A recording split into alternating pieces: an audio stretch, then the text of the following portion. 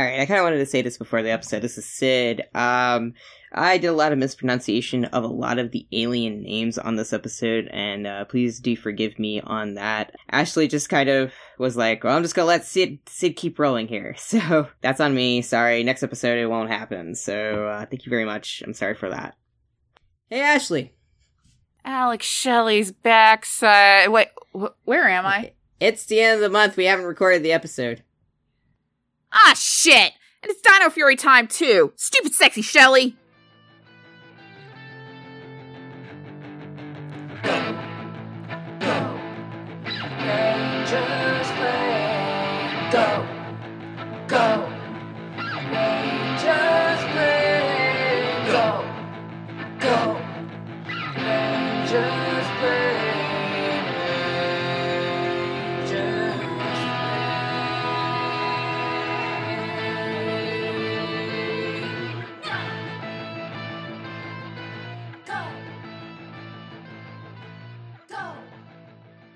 Hi, I'm yet another closet metaphor of a male character and his disapproving dad, Sid. And I'm a medal given for lesbian sportsmanship, Ashley. And this is Rangers Played, where Sid, enthusiastic lifelong Power Rangers fan, takes Ashley, reluctant new fan, through the world of Power Rangers and Power Rangers accessories. This month we're tackling Dino Fury. We're finally at the last team of the show. Wow, I cannot fucking believe it. It's been 4 years since we started this, and we finally got to the end of the actual TV series. Well, one, the TV series is still going when we started, so we didn't know how long this would even last. But two, damn, we actually made it this far. Yeah, congrats to us, I guess. Congrats. Let's push you through. Yeah, so, I mean, we're splitting this up, so we're doing the first season this month, we're gonna do the second season next month, and we're actually just due to stuff that's kind of happening in mostly Sid's life, but mine as well, because it's gonna be the holidays, everyone's gonna be busy. We're not gonna be covering Cosmic Fury until around, like, March, if I remember right. I think we're starting to watch in March. It's either we're doing the episodes released in March, or we're starting to watch in March. In any case, it's going to be coming. We're just going to be kind of taking it easy doing comics for the end of the year, beginning of next year. And we're also going to take a little bit of a hiatus. Not too long, just we're going to re-release some old episodes. You won't even notice anything's missing. We're just going to kind of be like, hey, here's some better re-edited episodes than when Sid was tired and full of gender dysphoria. I'm like, I hate my own voice. But we're going to be covering Cosmic Fury. It's just going to be a little later than we planned, or I guess later than any of us planned, because we had no idea when it was coming out. We had a much later date and plan, and you're like, hey, can we move it up the schedule? And it's like, the holidays are going to be busy. Best time would be March. Yeah, so we had to, that's a compromise. Yeah. I might go ahead and watch Cosmic Fury before we actually record the episode, because there's only going to be 10 episodes, but... I'm kind of interested, too, so I might end up checking it out as well. Yeah, so... But yeah, be on the lookout for that. And that's also just a warning that we're only going to be covering the first half of Dino Fury for this episode. Yeah, we'll be doing the second half next month. It's been a lot of talk about the SAG and WGA strike going on, and here is kind of what's going on here. We are not only a genuine review cast, we are a hobbyist podcast. There is a lot of debate on what's going on, which is reasonable of what is considered advertisement. And quite frankly, scabbing in this instance, because they are trying to get people to say, show your love for your show and everything, scabbing in this instance is taking money from the television production company to promote the show. We don't do that. We also don't really promote anything new and exciting about it. We just review the television series and comics. So, yeah, we fall under the genuine review guideline. And again, we don't take any money. So, as I've consulted with other people about this, including other labor organizers and everything, as the guidelines stand, we're okay to cover this. We're not doing anything wrong by covering this. That being said, we are going to be looking out if they do change their guidelines and do call for an overall boycott. But as of right now, they just want to they want fans to continue to be fans, show that people love the work that they do and to kind of show that to the studio. Like, hey, don't replace this with fucking AI. Look at what it brings you, you know. So we're just going to keep an eye out in case those guidelines change in the future. I understand why other podcasts have decided to not cover anything, and a lot of it has to do with the fact that a lot of them, you know, they have done work before in the past with promotion. So, you know, it's great to, you know, that, and some of them may have guild members, so it's like, that's understandable. But again, we're in the clear for that. Like, we don't work in television. I mean, I technically do, but I work for local TV. I'm not a SAG member. I work in sales at a local TV station. Like, I work warehouse. Like, yeah. I drive pit equipment. So as it stands, yeah, we don't make a whole ton of money off of the podcast. Everything that we do is through Patreon. Obviously, we don't have any sponsors. Yeah. That we are beholden to. Netflix has never been in contact with us about trying to promote or giving us any sort of early screeners for Power Rangers stuff. Yeah. If you do give us that shit, I'm gonna turn it down. Yeah, like if it comes in tomorrow that they try to send us anything about Cosmic Fury, like if that happens, we're not going to move it up the schedule. We're not going to cover it. Like we're not gonna cover it in that case. But we are going to keep a close eye on the guidelines, see if they change, because it might, as the strike continues, guidelines are going to change.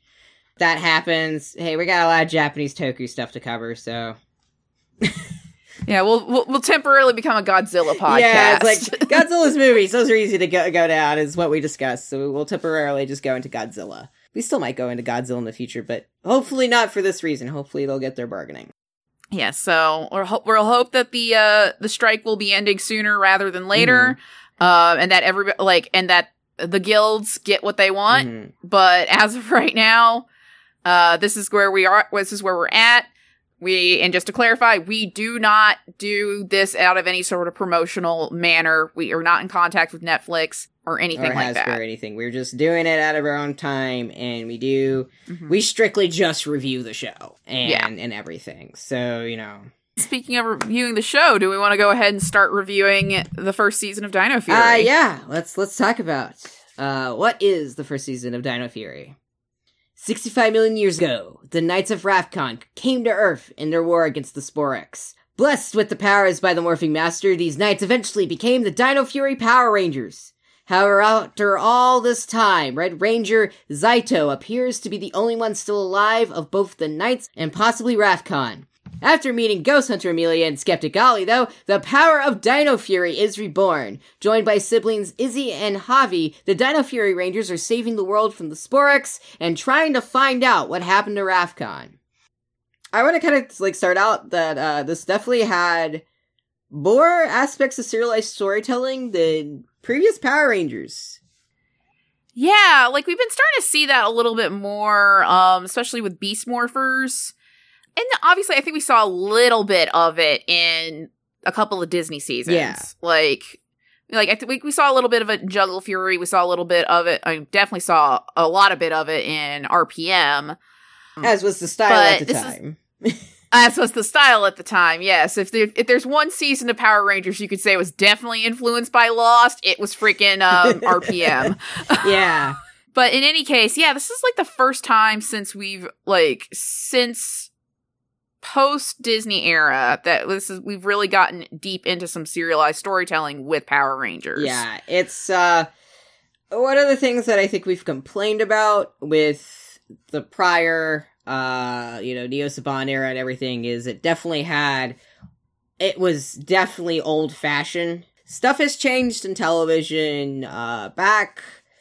Back when it first came out, you were just getting myth arc shows, shows that had a myth arc, and while they were still episodic, there were myth arc episodes. Biggest example is the X-Files.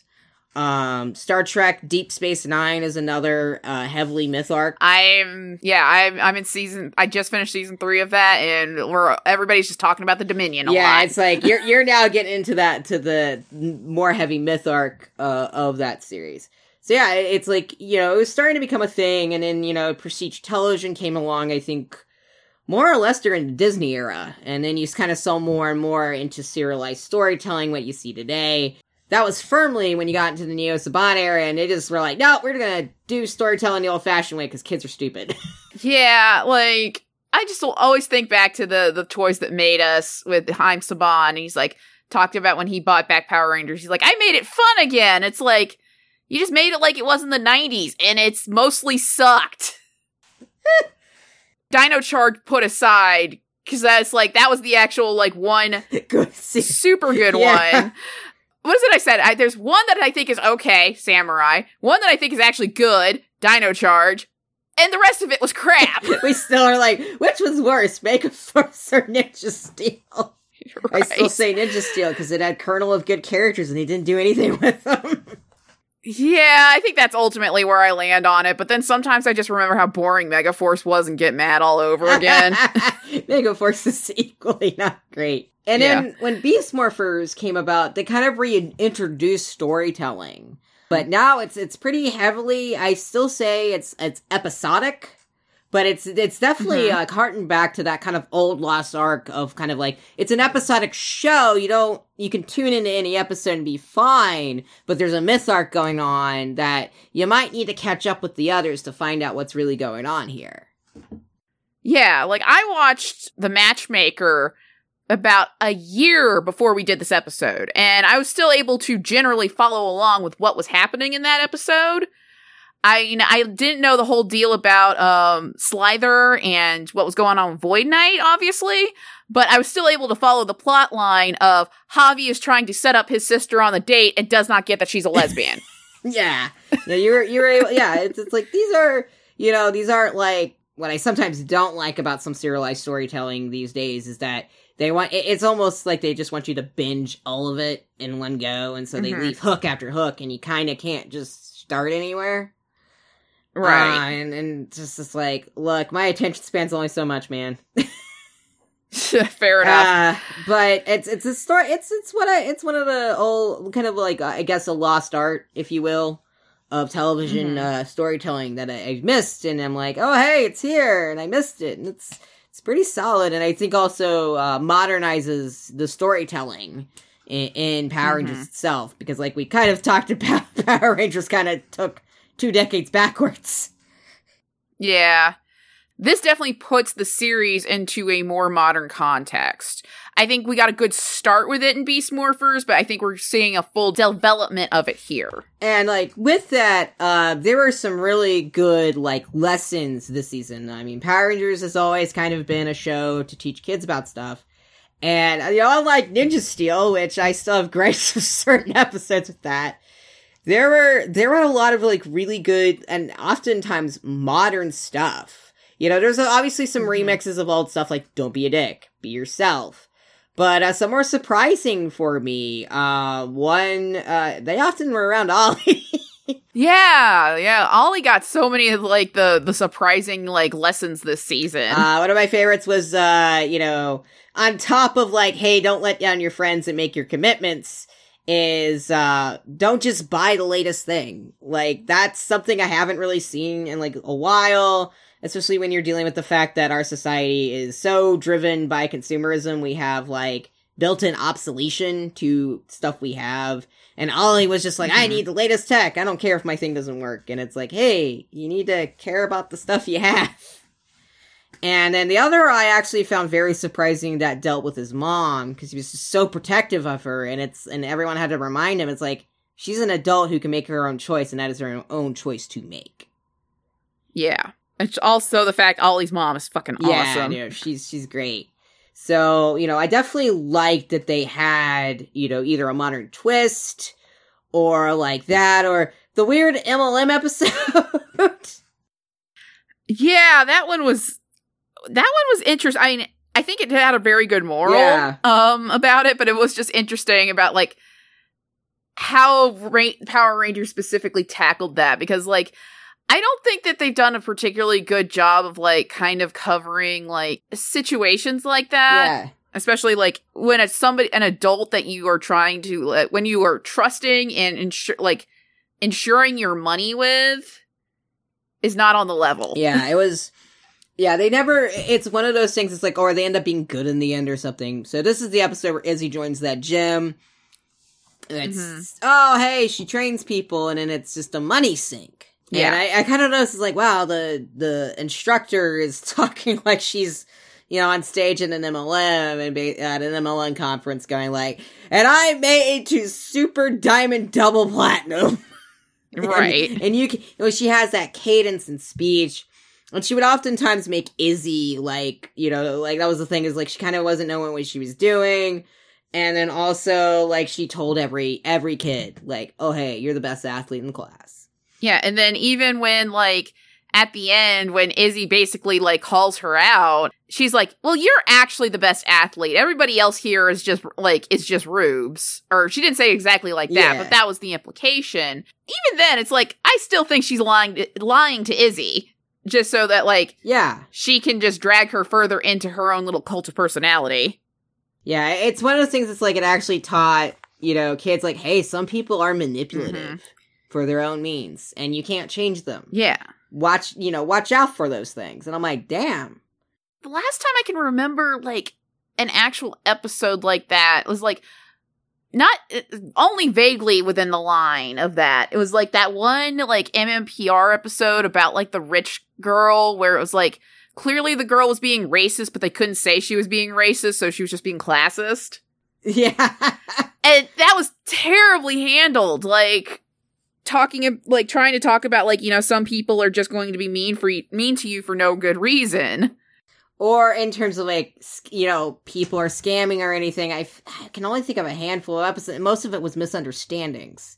Or it was a monster doing it. Right. So, like, the fact that, like, this woman wasn't a monster, she doesn't become, like, she doesn't learn the error of her ways at the end.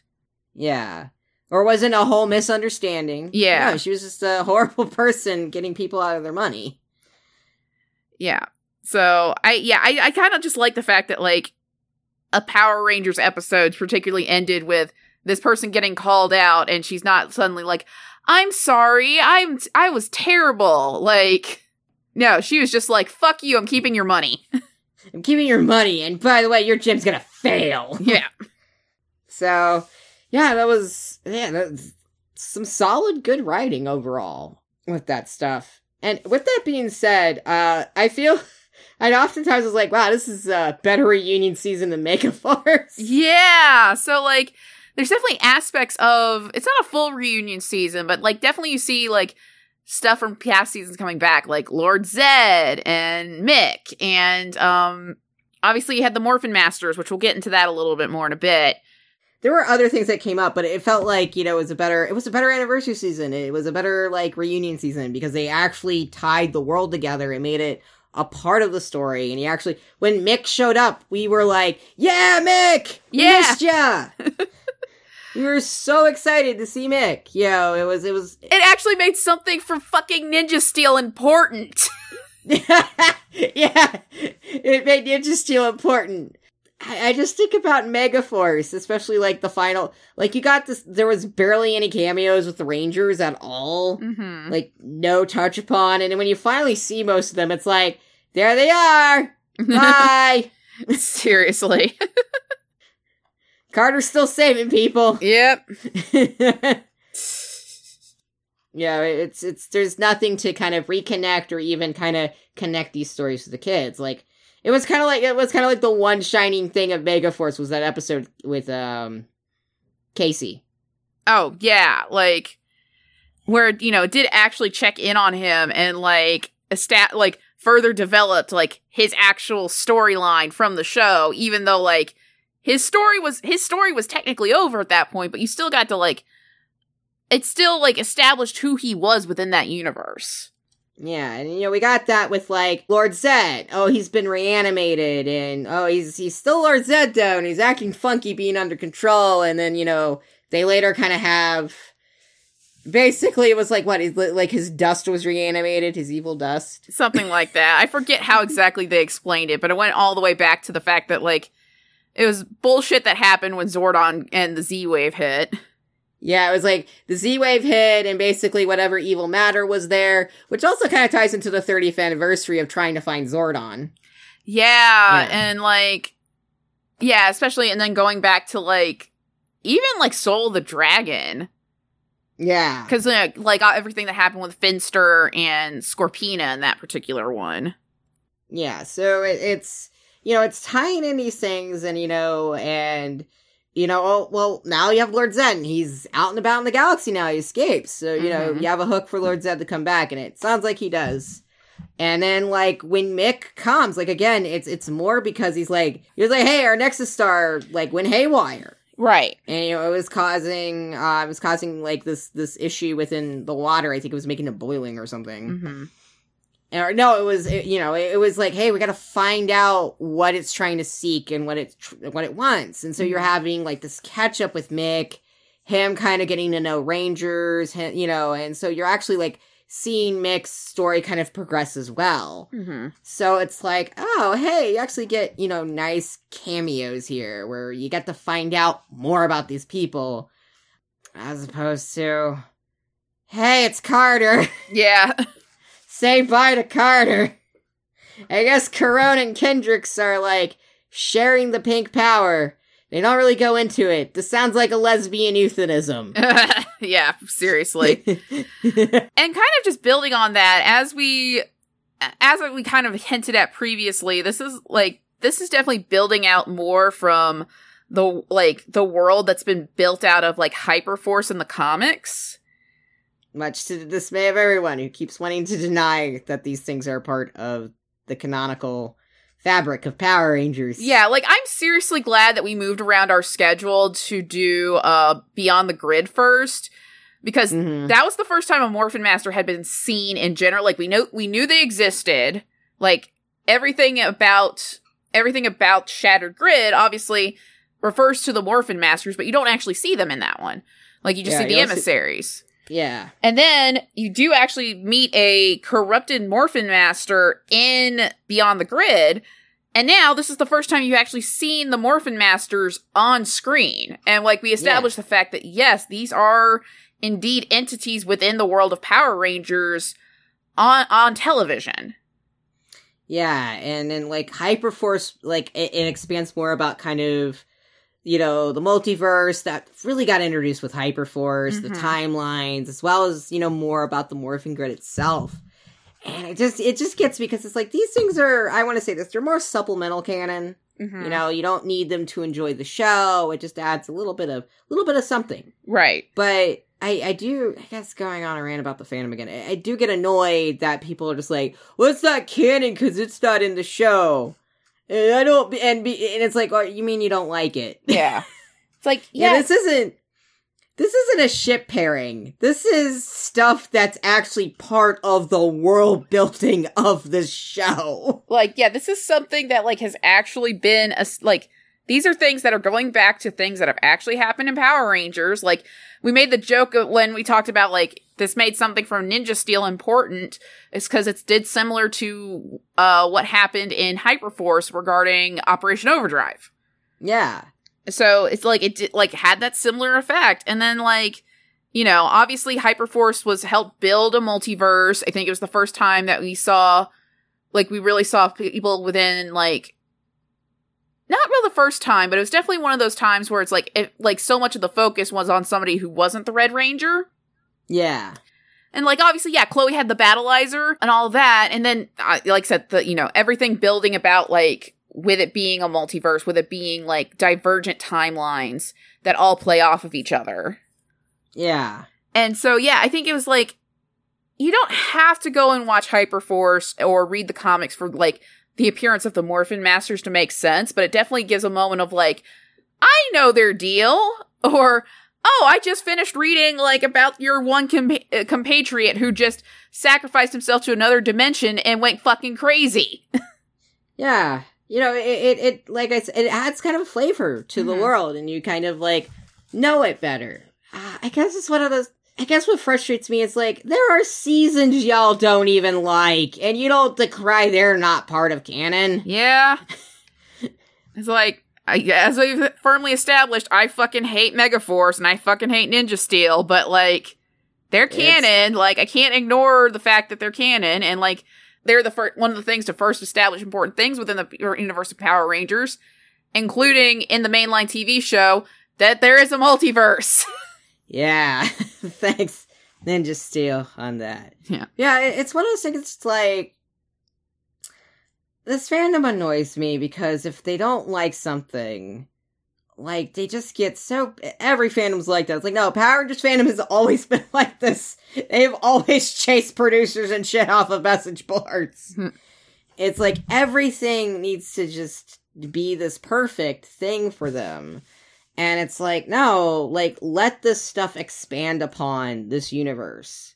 Let this stuff be enriched, because quite frankly, the fact that it took nearly 20 fucking years, 25 years almost, for this show to acknowledge that, yeah, you have so many Power Ranger teams, if you put them in one congruent timeline, it would not make fucking sense. Right. None of it would make sense. To finally have a kind of multiversal aspect to it, it is like, wow, this thing actually clicks and makes sense. And what, because you don't like RPG shows and comics? Yeah. You think the comics are badly written? Motherfucker, Megaforce was badly written. Like, yeah.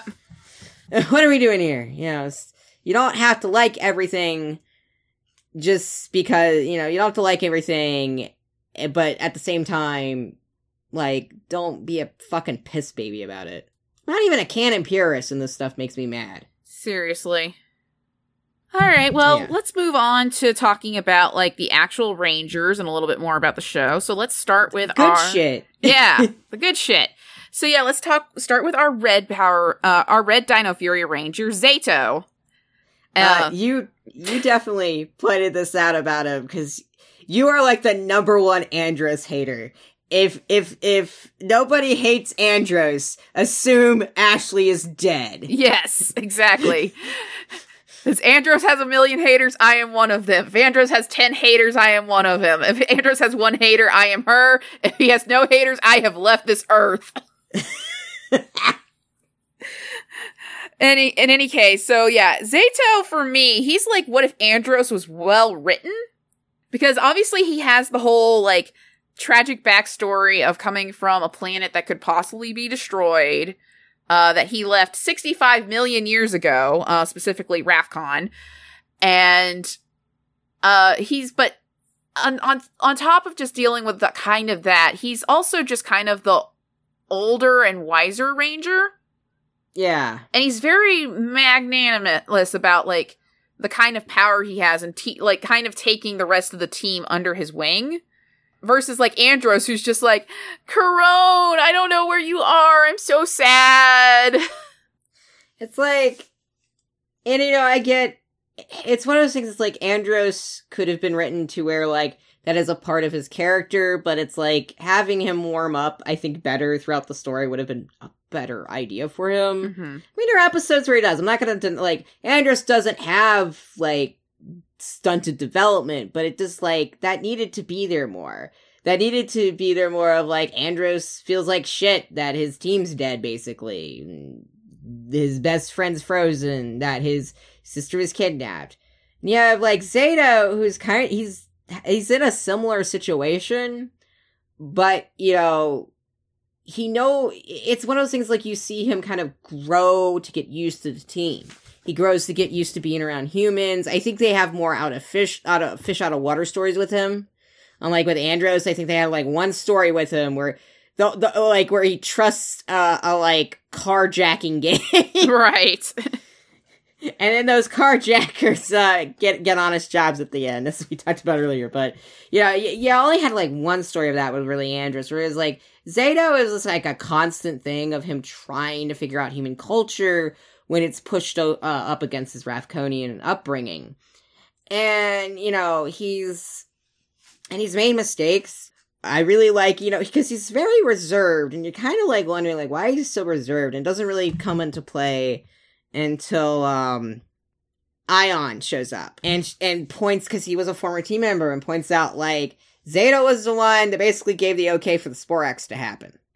Oh, yeah. And, like, that comes a whole lesson about, like, sometimes you're kind of just having to go with, like, who you trust, and sometimes it doesn't work out. Yeah. Because, like, making decisions like that is very hard. Yeah, and they're basically like, hey, all of our scientists said this was okay.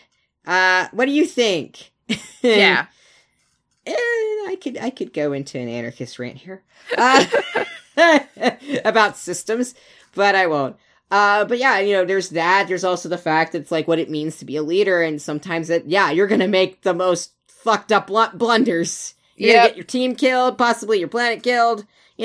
Nothing on that level, obviously, for a normal human, but, there's that whole thing. You are gonna make mistakes, and sometimes those mistakes are gonna have dire consequences. I really like that him and Aeon weren't really, like, they had to redevelop their friendship because of what happened. Yeah. And also just the fact I'm just dying that this happened again in Power Rangers. He's just gonna meet up with, like, Dr. K. Yeah. Dr. K is just gonna be waiting somewhere in, like, the Power... And Nathan. Yeah. Nate and Dr. K are just gonna be somewhere in the Nexus just being like, hey, we heard you accidentally may have gotten your planet killed because of a decision you made. Here's some tea. We meet, like, every other week. Yeah. I really like this. I really like that this has just become a thing. And, it's very, it was very interesting in how they played with that. But also, like, it hurt his relationships with other people. He had to mend them again, stuff like that. But like you said, he's older and wiser. He's definitely that secondary mentor. And he's definitely there for the Rangers, and because the Rangers are, for the most part, young adults, with the exception of Izzy. Right. He's the only one who is a teenager still, basically. And so, they're fumbling about like you do in your non-20s. Right. And, he's there to offer guidance, even up till I really liked the episode where, like, it was the Be Yourself episode where, like, Pop, Amelia's, like, grandfather guardian, strikes up kind of a romance with the museum curator, and he's like, well, I gotta impress her. So Amelia basically, Zaido's like, hey, why don't you just tell him to be himself? That's probably why she liked him in the first place. And she's like, no, it's fine. And, the date goes horribly when, you follow Amelia's advice of, like, trying to impress her with all sorts of stuff.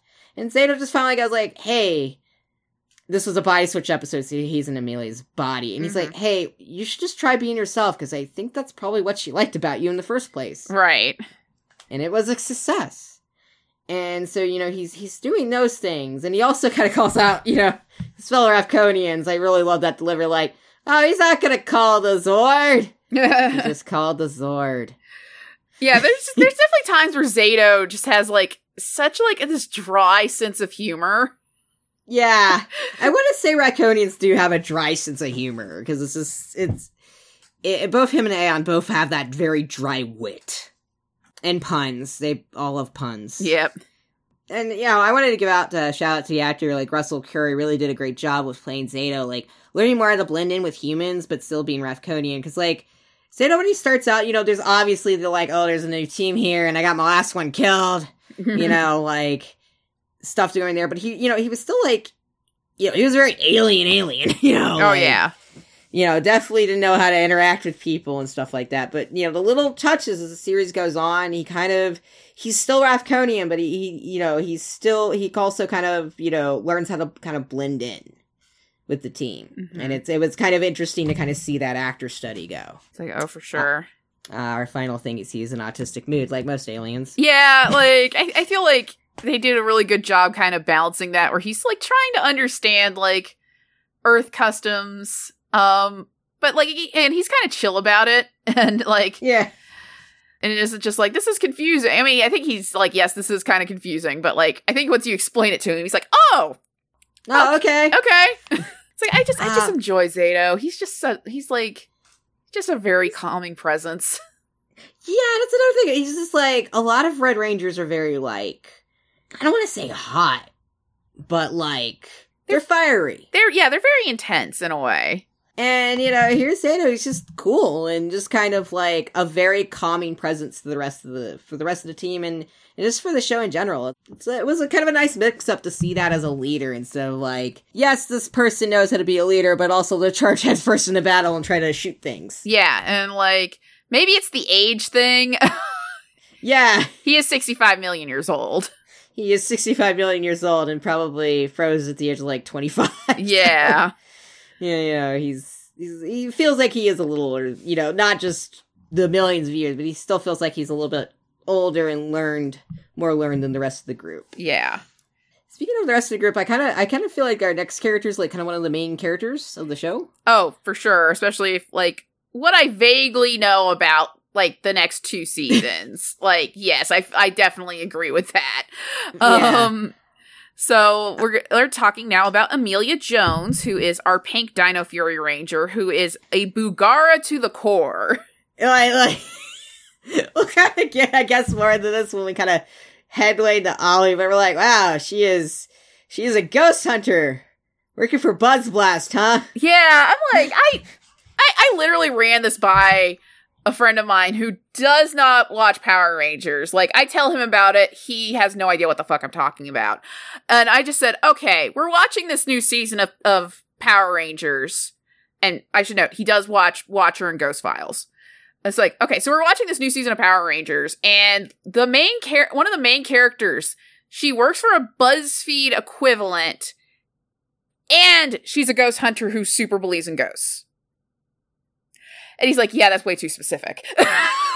She's also the short one of the duo. Yeah, so I'm just like, if it was one of those things independently of each other, like if she was just a BuzzFeed reporter or she was just a skeptic or ghost hunter, I would make the joke of like, haha, she's like Ryan. But the fact that like those two combined, it's too specific not to be an inspiration, you know? Yeah, I'm like, somebody really loves BuzzFeed Unsolved and probably watches a lot of the Watcher content. Yeah. Shout out to you, person, if you're listening to us. Oh my god. So, yeah, that just cracks me up that she's just basically, like, I'm just now imagining her going into situations with, like, a super soaker full of holy water. Don't try it, demon! Don't try it, demon! And just hit Slither instead.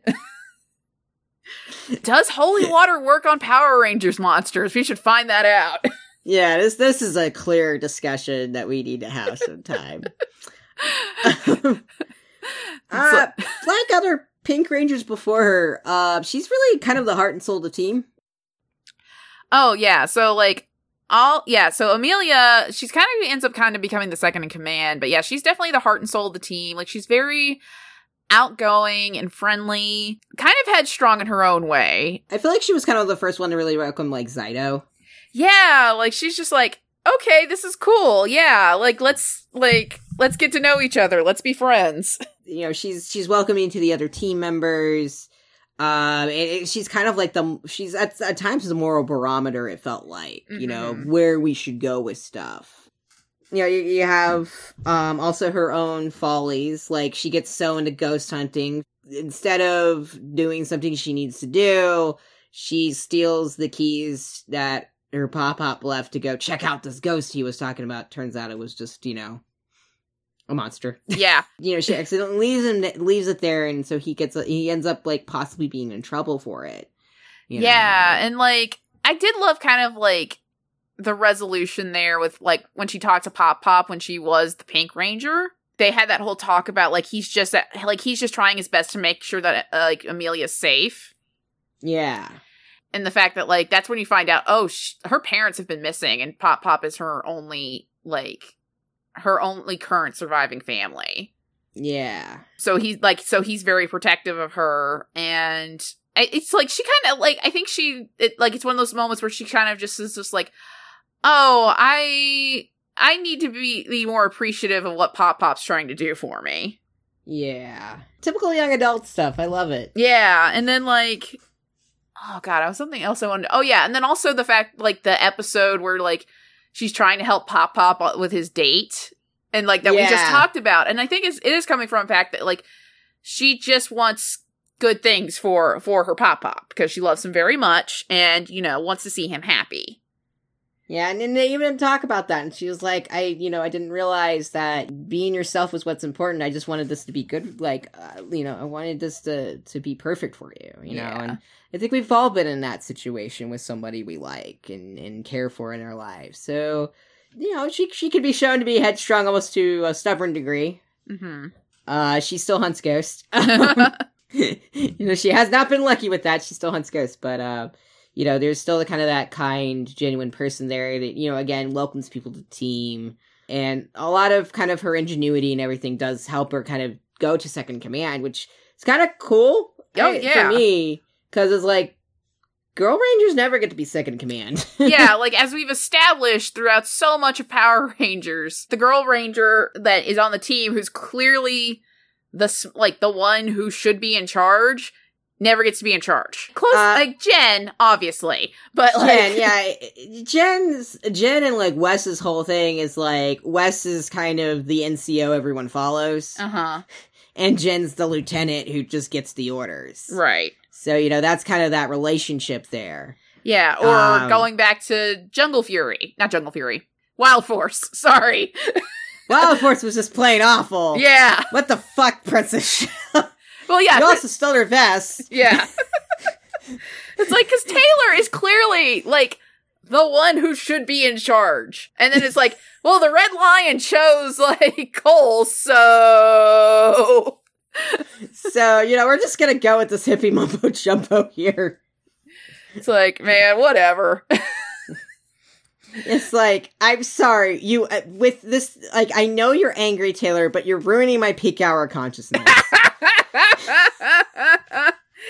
Seriously, yeah. So, like, I feel like Amelia is definitely, so where Amelia is in this season, I can definitely see the path taking her to where she's going to be the Red Ranger in Cosmic Fury. Yeah. And with Sato, I definitely see the path of him becoming mentor. Oh, yeah, for sure. You know, he's pretty much already there as kind of the Ranger mentor type. He still needs to be on the battlefield.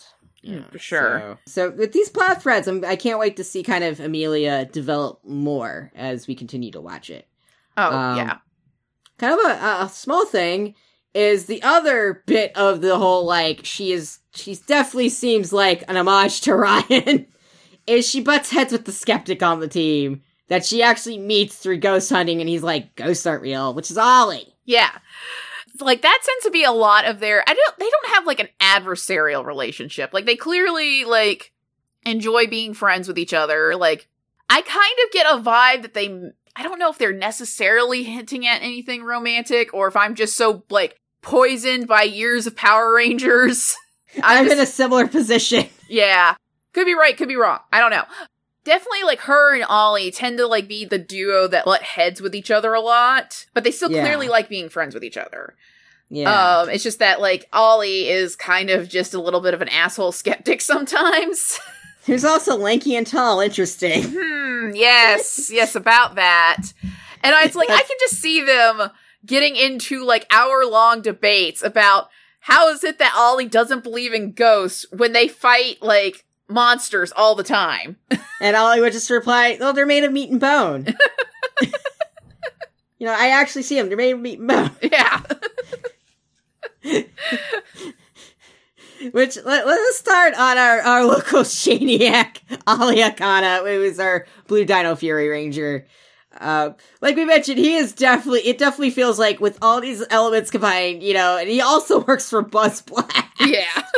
It's like, this is Shane Madej. For sure. When I saw, like, the description of Dino Fury, like, a year or two ago, and they said, Amelia's a ghost hunter, and Ollie's a skeptic, I'm like, okay, like Ryan and Shane, and then we watched the series, and it's like, oh, definitely like Ryan and Shane. Shane. Definitely an homage to, and that's, you know, again, that's kind of hip, I guess. I feel like this might have been Shane when Shane was like 21. Yeah. This insufferable guy, because the biggest thing about Ollie is he's kind of an asshole. I actually like that they actually made, like, a character, like, he is a good person, but he's gotta get better at being a good person. Yeah, because, like, so many, as we've kind of mentioned, like, a lot of his plots and episodes that are focused on him are just kind of revolve around be a nicer person. Yeah. Or even, like, stuff like when they ask him to do stuff, he gets weird about it. Like, yeah. When Izzy's having this whole thing about trying to learn mechanics, and she's having this roadblock with it. And she's like, yeah, I can't fucking do this. I read it. She doesn't say fucking. But she's like, I read the manual and everything. It just doesn't click. And Sloane is like, hey, Ollie, why don't you, take her through this? And Ollie's like, I don't know. She says she doesn't get it. So obviously she's stupid about it and got her friends, fell asleep. I'm like, right at earshot of Izzy, too. Oh, yeah. Like, real dickhead move by him, honestly. And Sloane ends up pointing out, like, maybe she just learns stuff differently. Mm-hmm. Maybe she needs to have a more hands-on. I forget the actual kinesthetic learning. Yeah, that's it. Yeah. She's more of a kinesthetic learner, so, talk her through this and really go through it. And they go through this whole montage, and he's actually really getting into teaching her. Yeah, he's like, oh, she's not an idiot. Yeah, it's a really nice moment, and, like, it pays off in the end because Izzy figures it out. He ends up, like, she's, like, the only one left that can deal with the bomb. Sleep thing. Yeah. It's not gonna actually explode, it's gonna make everyone asleep. Yeah. And then, like, I really liked it was the Halloween episode, if I remember right, and they're trying to, like, the team is trying to figure out what scares Ollie. Because he is kind of being, like, the asshole skeptic of, like, oh, like, I don't believe in ghosts or anything like that, and monsters don't scare me. It ends up being a very, like, very human moment at the end. He's like, I realized I was scared of losing my friends. That was the scary moment for him, was like, oh, fuck, my friends are in danger, and they could, they could die. And that scared the shit out of him, and he talked about it. Also, it was a very good Halloween episode, because it wasn't just a weird clip show, it actually had a story. Yeah, like, as an aside, I just love the fact that they did actually have, like, a proper Halloween special episode this year, and the Christmas clip show, actually kind of nice. Yeah, it was actually memorable and kind of heartwarming. We can get into that when we get into Javi. Yeah. But yeah, those things are nice. I often think, like, kind of stuff. This is another thing I like about the show, is they don't spoon-feed you all the information. They're actually letting kids kind of, maybe catch clues of stuff. It's obviously not the level of watching something that's going to have more of an adult mind to it. Mm-hmm. But one of the things that's kind of hinted at is it's just him and his mom. Yeah, so he has a whole bunch of anxiety around his mom, and basically something bad happening to her. Yeah, and, that ties into losing his friends. Mm-hmm. It's like, I can't lose the people around me. So it's kind of hinted at that, his dad might have died. Yeah. He's a young adult. He really hasn't gotten over that. And that really kind of ties into, again, kind of the asshole thing and everything at the end of the series. It's like, we need your mom's help on this stuff. Mm-hmm. 'Cause she's an archaeologist and she knows all this. And has anxiety about it. It's like, she'll put herself in danger, da-da-da. And Sato has to remind him. And then later his mom has to remind him, she is her own person and that is her decision to make. Mm-hmm. Kind of want to see, again, where, like, is he going to end up being a better person? I can't wait to see what happens with Ollie. Yeah. In terms of these little character tidbits and development. So, we'll become less of a dick. Yeah. We also have less ADHD. Yeah, like, oh my god. He's like, he definitely does give ADHD vibes, especially in the episode with the laptop. Yeah, he's just so focused on new tech and doing stuff that he, fucks up Javi's interview. Yeah. And also shields his mom again. Like, oh, my mom's really super busy. She probably couldn't make time to talk to you. Right. It's like, and meanwhile, his mom would have totally been fucking into it, as we find out at the end of the show. I was like, hell yeah, I'll go talk to you about this. It's like, yeah, so, maybe trust your mom a little bit more, bro. Yeah, maybe he just doesn't trust to meet Javi yet. Yeah. You're too much of a himbo for my mom. But also a little ADHD, because, there's that whole thing of, sometimes he's not a total Sheldon with empathy, but he does sometimes kind of turn off the empathy bit. Mm-hmm. And that can just sometimes happen because you're just like, you just can't put yourself in somebody's shoes, and your just mouth goes off the handle and says like, well, you're fucking stupid and can't figure this shit out. Right. And yeah, kind of as Blue Ranger tradition, he's the brain tech guy. Yeah, and like, one of the episodes surrounding Ollie, I was kind of expecting it to be a Herbert Thomas Edison was a witch episode. It was the tech episode. It's like, oh man, why do you always get the new tech? Yeah, no, well, it wasn't necessarily that. It's that everybody was going hiking. And that one? Yeah, and he was like trying to he's had all this like tech on him instead of just, being with nature. And it turns out like Ollie's love of tech ends up saving the day. It's like sometimes you need a little tech with you. Yeah. Technically. Yeah. No, we were like, oh no, it's going to become one with nature. Herbert Thomas Edison's a witch. Tech scare me. And it's like, no, it's more of like, yeah, appreciate your surroundings, but hey, we have technology for a reason sometimes. Yeah. It is to kind of make your life better. So, alright, and then I guess we'll move on to our Black Dino Fury Ranger, who is Javi Garcia. We don't know if he's broad of chest enough to be a full himbo, but he's definitely pure of heart, dumb of ass. Yeah, he's definitely on that scale. It's no brain, all art. Yeah, he's just vibing. Yeah, he's vibing. He's just a little music twink, just like vibing and trying to make music and hanging out. Yeah.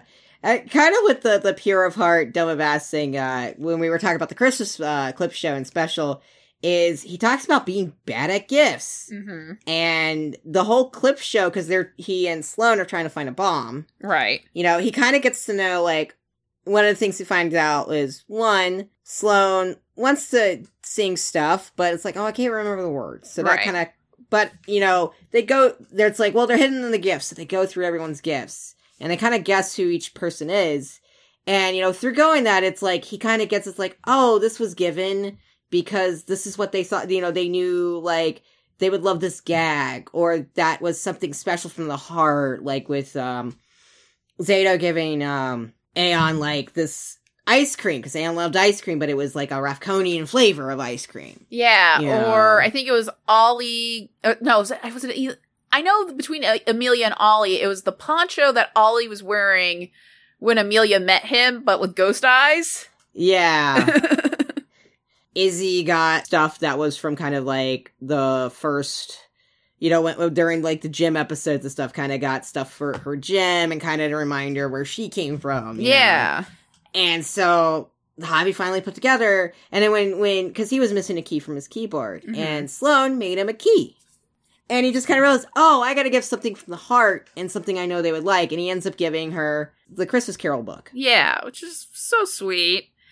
Yeah. And then, so along with him being a musician, so much of his, like, backstory is that he wants to be a musician. He wants to, like, he likes to, like, mess around with different instruments, but his dad doesn't approve.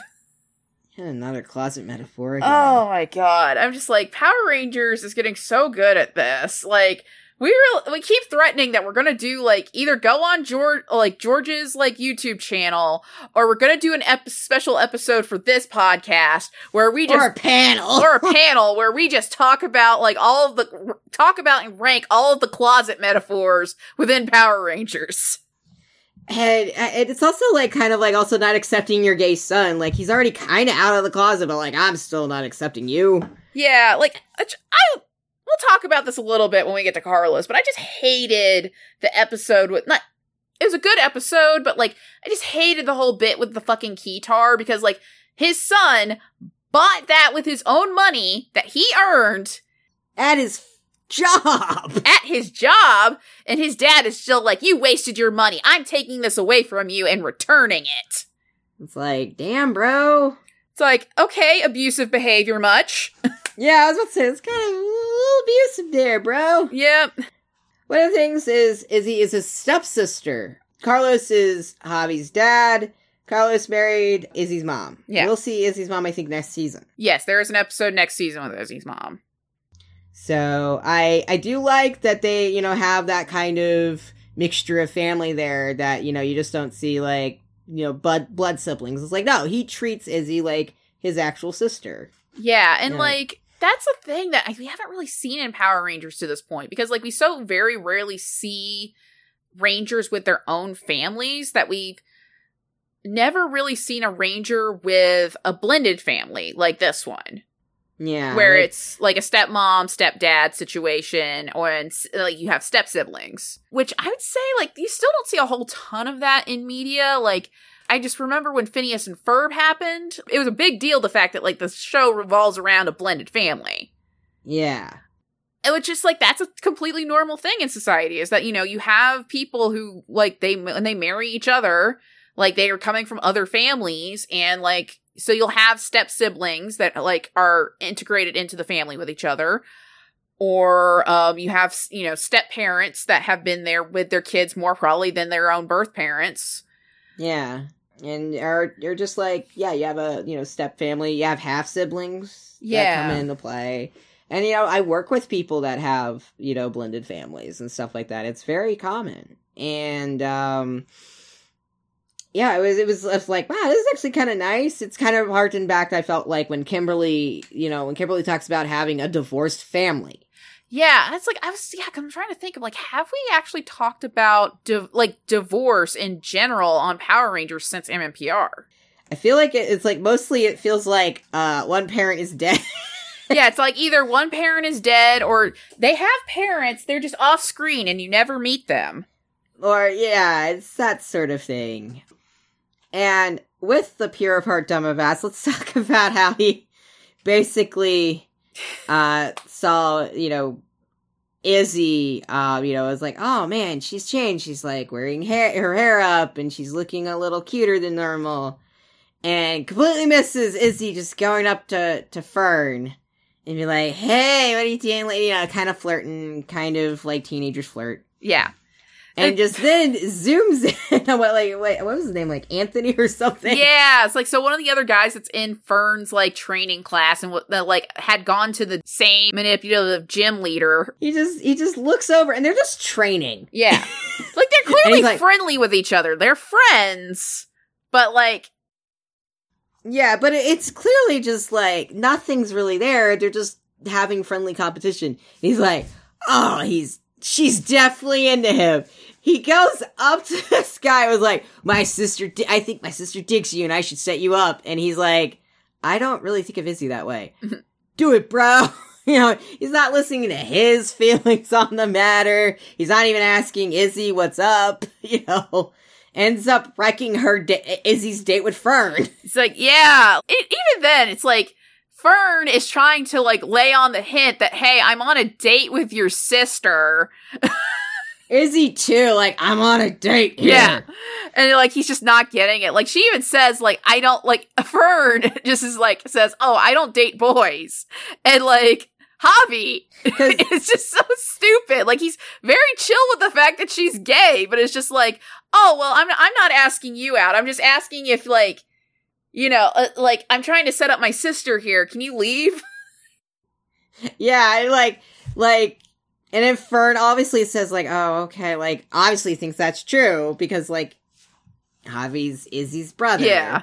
You know, because it was the whole thing of, like, Javi's, you know, talking about all this stuff, and Fern was like, hey, are you trying to hit on me? Because I'm not in the... Yeah.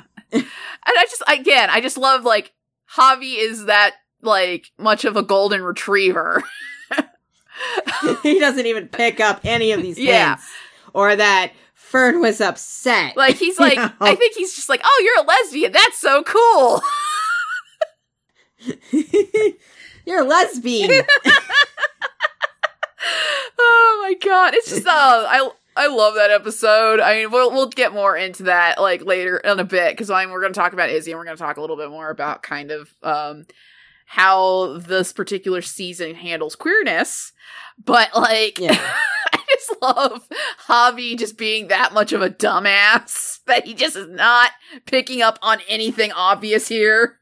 And I love the lesson in it is, like, don't just rush into things and make people do stuff because you think they might be into each other. You know, like, actually talk to people and find out what's going on. Because it's like, he didn't listen to Anthony. Anthony was like, I'm not into your sister. He didn't go up to Izzy and basically like, hey, like, what's up? Like, you definitely, are you into somebody? Like, he didn't really ask about that. Like, you can tell me, it's fine. You know, I'm your dumb brother, and, like, he didn't pick, anyway, when he's at the date, he didn't pick up that, like, yeah, you were there uninvited. Like, Izzy even flat out, like, I was gonna go to this taco stand with Fern. Yeah. Oh, cool, can I tag along? Yeah, alone. Yeah, he's trying. God bless him. Yeah, so... And also, the other thing is, you're on your heterosexual nonsense. Oh, yeah, like, I'm just, again, thinking back to BuzzFeed Unsolved with the, I think it was the 7-Day Bride episode, where, like, when Ryan does that reveal of the two guys actually being the lovers, and Shane just goes, I was on some heteronormative bullshit! Going back, I kept making jokes about Ollie being on Goatman's bridge, because he seems like he would do that. Oh yeah, dancing on your bridge, Goatman! This is Ollie's bridge now! And of course, being Power Rangers, you just know as soon as he says that, like, some sort of goat monster comes out of the woods. Robo-Goat does. Robo-Goat returns! Oh my god. Dancing on your bridge, Robo-Goat! Oh, fuck. Okay. Let's talk about some gays. Yes, so let's move on to our Green Dino Fury Ranger. The first woman to ever be a Green Ranger is Izzy Garcia. And man, is she a sports gay. I'm just gonna harken back to when we first saw Izzy. Like, this was first announced. We didn't know that she was gonna be gay, because she's our first, like, show gay ranger. Yeah. No, like, oh, we tried to or anything. No, they did. And you just made a joke using a GIF saying, that girl is a lesbian. Yeah, because it was specifically the bit in, like, when, in the episode she first appears, and she gets her Dino Fury powers, and they put a skirt on her, and they had her tear her skirt off, because she's like, I'm not really into these. And obviously, it's like, I love that moment, because it's a great way to, one, bridge the footage, because the green Rio soldier in that is a man. Which, obviously, this has happened in Power Rangers before. We've talked about this before. It's been a while since they did the gender swap. Yeah, so, like, I like that as a way to kind of bridge the gap between the footage and kind of, like, explain away why she's not going to be wearing a skirt the same way Amelia is. Yeah. But also, it's just such a little great character beat of just like, in those, like, those first few moments of Izzy being a Power Ranger, you know immediately who she is. Yeah, and there's this whole thing about her thing, oh, she's, in sports and all stuff. But I just remember that one nerd getting mad at you and saying, no, she isn't, you can't tell just by this, da-da-da-da-da. Yeah, and, like, I was right. She is a lesbian. I, like, as soon as it came out, she was like, ha ha, nerd, how you feeling now? Yeah, it's like that moment from fucking, like, Brooklyn Nine-Nine of, like, Captain Hulk going, vindication! That was very much you. Oh my god, it was just, yeah, because, like, so you made the joke when, like, she first introduced, because, like, we knew she was an athlete, but I think we hadn't realized she was specifically in track and field. Yeah.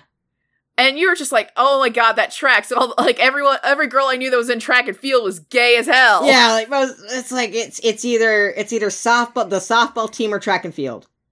Yeah. No, that absolutely tracks.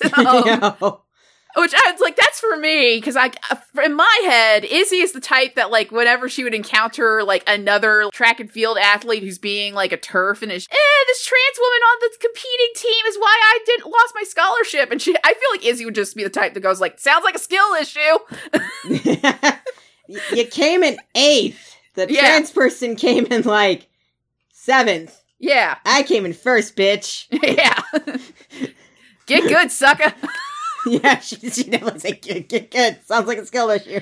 Yeah, that's definitely, like, that's Izzy's personality to me. It's just like, it's like, Yeah. yes, she's humble enough to be a Power Ranger, but I feel like in certain cases, she's not afraid to just be a little bit of an asshole.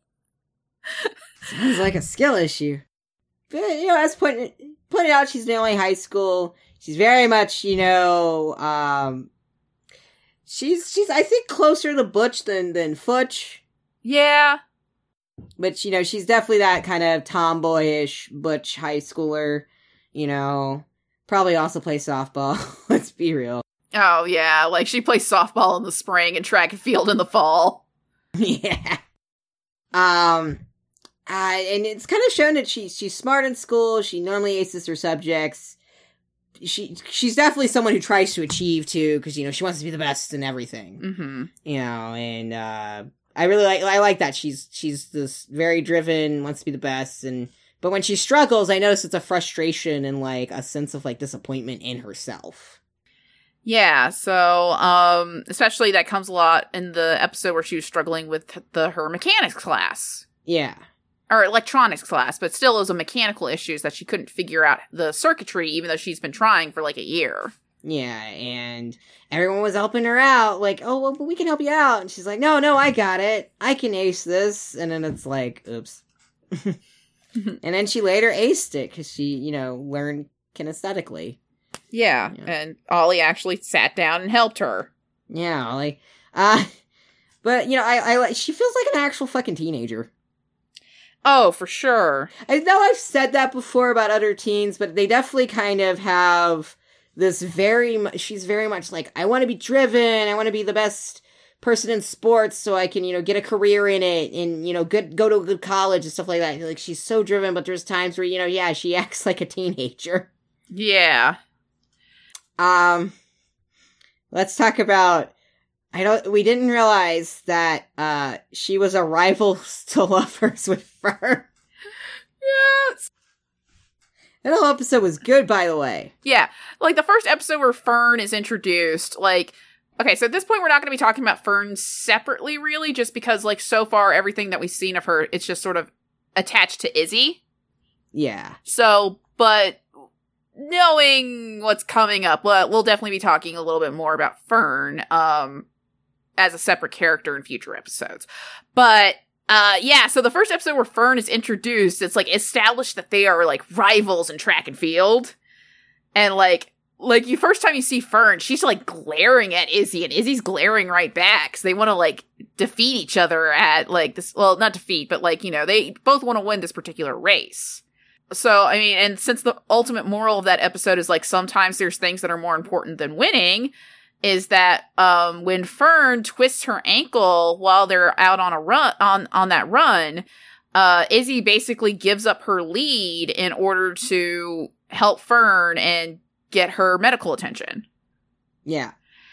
And that kind of begins them, like, being, like, actually friends with each other, and then by the end of the first season, they're actually dating. Yeah. That episode is also, we'll get into this in a bit when we talk about Lily and honorable mentions. Yeah. I want to touch on this episode a little bit more.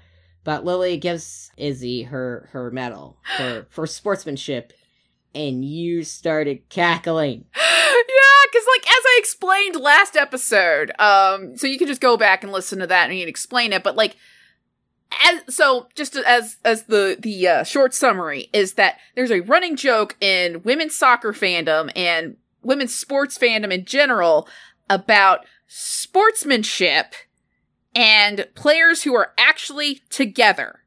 Specifically, women. This came from some hetero. Yeah, so this came, like, yeah. Look at them showing good sportsmanship. I mean, yes, like, Christy Mewes was showing good sportsmanship at the time by comforting her girlfriend who had just lost, like, the bronze medal at the Olympics. But also, that's not sportsmanship. It's like, that's also not just sportsmanship. That is actually them being gay. And it's just like, it's people just wanted to dismiss it because like they thought like it was just people in women's soccer fandom having a conspiracy theory about these two being together. But also, if you just actually read their Instagram comments to each other, they were clearly flirting with each other. And then they came out, be like, yeah, we're together. And it's like, bitch, we knew. Yeah, like, I still remember the one comment that Sam Kerr left on one of Christie's posts where she was showing off her K Mewis jersey. So the reason her back of her jersey says K Mewis instead of Mewis is because her sister, Sam Mewis, is also on the U.S. women's national team. So hers would always say S Mewis. And so, like, she put on, so it says on the back of her jersey, K Mewis, and like, Sam Kerr, I know it's confusing, but follow along with me. Sam Kerr, her girlfriend, comments, K. want you. And people are just like, oh, they're like women's soccer fandom is clearly just having conspiracies here. They're not dating. If they weren't dating at the time, they were definitely showing interest in each other. Mm-hmm. It's like, that was public. They were publicly showing interest in each other. Yeah, so yeah, basically when like Lily's like, here, it's a medal for sportsmanship. I lost my mind because again, Izzy was showing actual good sportsmanship in that moment because yes, that is objectively a good sportsman thing to do, is to give up your lead in order to help somebody else and, you know, not worry about winning. Like, objectively, yes, that is what a good, somebody with good sportsmanship does. But also, the fact... You had to remind me of this meme, too. I'm like, why are you laughing? The meme! Oh my god! It's like they gave the sportsmanship level to the lesbian. And, like, this was, like, 6 months before the Olympics, so, like, it just retroactively ended up being true. Oh my god. Oh. Clearly we need a meme for Izzy inferring it's a sportsmanship. Yes, exactly. Look at him showing good sportsmanship there. Yep, showing such good sportsmanship, like holding hands and going off to have a sushi dinner date. So, let's move on to our 6th Ranger, who is Ion, who is the Gold Dino Fury Ranger, and man, does he show up late for a 6th Ranger. Yeah, you kind of pointed out, it's like, man, we're almost to the end of the season. I was like, yeah. Because I think he shows up in, like, episode 15 or 16, and typically, like, we start seeing, like, the 6th Ranger maybe around, like, episode 10? Yeah. If not a little bit earlier. Yeah. So I was just like, huh, that's interesting. That's very interesting. So, you know, at this time, we don't get too much with him. But what we do is kind of, one, kind of setting up a lot of things, I think, in the long run, but two, kind of delightful. It all, he's another fellow Raconian, and he was on the team with Zato. As we noted, my god, they were roommates. Yeah. Like, that's their entire vibe when they're first introduced. My god, they were roommates. Because he blames Zato for the Sporex being a thing and their team dying, because Zato was given bad information. Mm-hmm. And told, hey, you're the one person that needs to make the choice of releasing this. And Aeon was like, no, don't. Yeah. That this is wrong. And Zato did not listen. And they ended up butting heads when they first arrived. Again, like, they had to repair their friendship. I think it took, like, 2 or 3 episodes for them to really kind of repair that friendship. Oh, for sure. I think, like, once their friendship is repaired, I think they do kind of get back on the same level. It's not like with Wes and Eric, where there's just tension the entire time. Yeah, they definitely have the ex-boyfriend tension, but they're the ex-boyfriends that resolved and got back together, unlike Wes and Eric, who are just so bitter. Yeah. Eric's like, ugh, I hate you for breaking up with me. You broke up with me! You said I was some rich asshole! You know? Eric's very much the person that broke it up, but he's still pissed about it. Yeah, exactly. You know, with them, it's kind of like they definitely got, you know, back together, and there's not that tension. And in fact, when you kind of have that whole, the PTSD Planet episode, Mm-hmm. where they, Zaito has to face that past of what you did. You got your teammates killed. And still have his, the nightmares and stuff, and he goes to Zato about it. And they, it's kind of one of those, they unfortunately share a trauma bond there, too. Right. And, I really like that. It's more than just, because Aeon's a very fun-loving guy, he's definitely, Zato's a calming presence. Aeon's, brash and bombastic, as with most Golds, I've noticed. Mm-hmm. Also, seems like Gold Rangers tend to come from the past. Antonio doesn't, but, But, he's from Jaden's past. Yeah, so... Jim is from, Dr. K's past. That's true.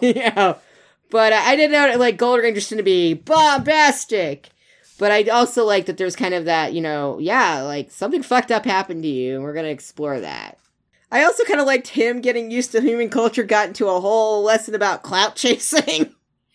Yeah, because, he ends up saving, a bunch of people from a runaway ice cream cart. Mm-hmm.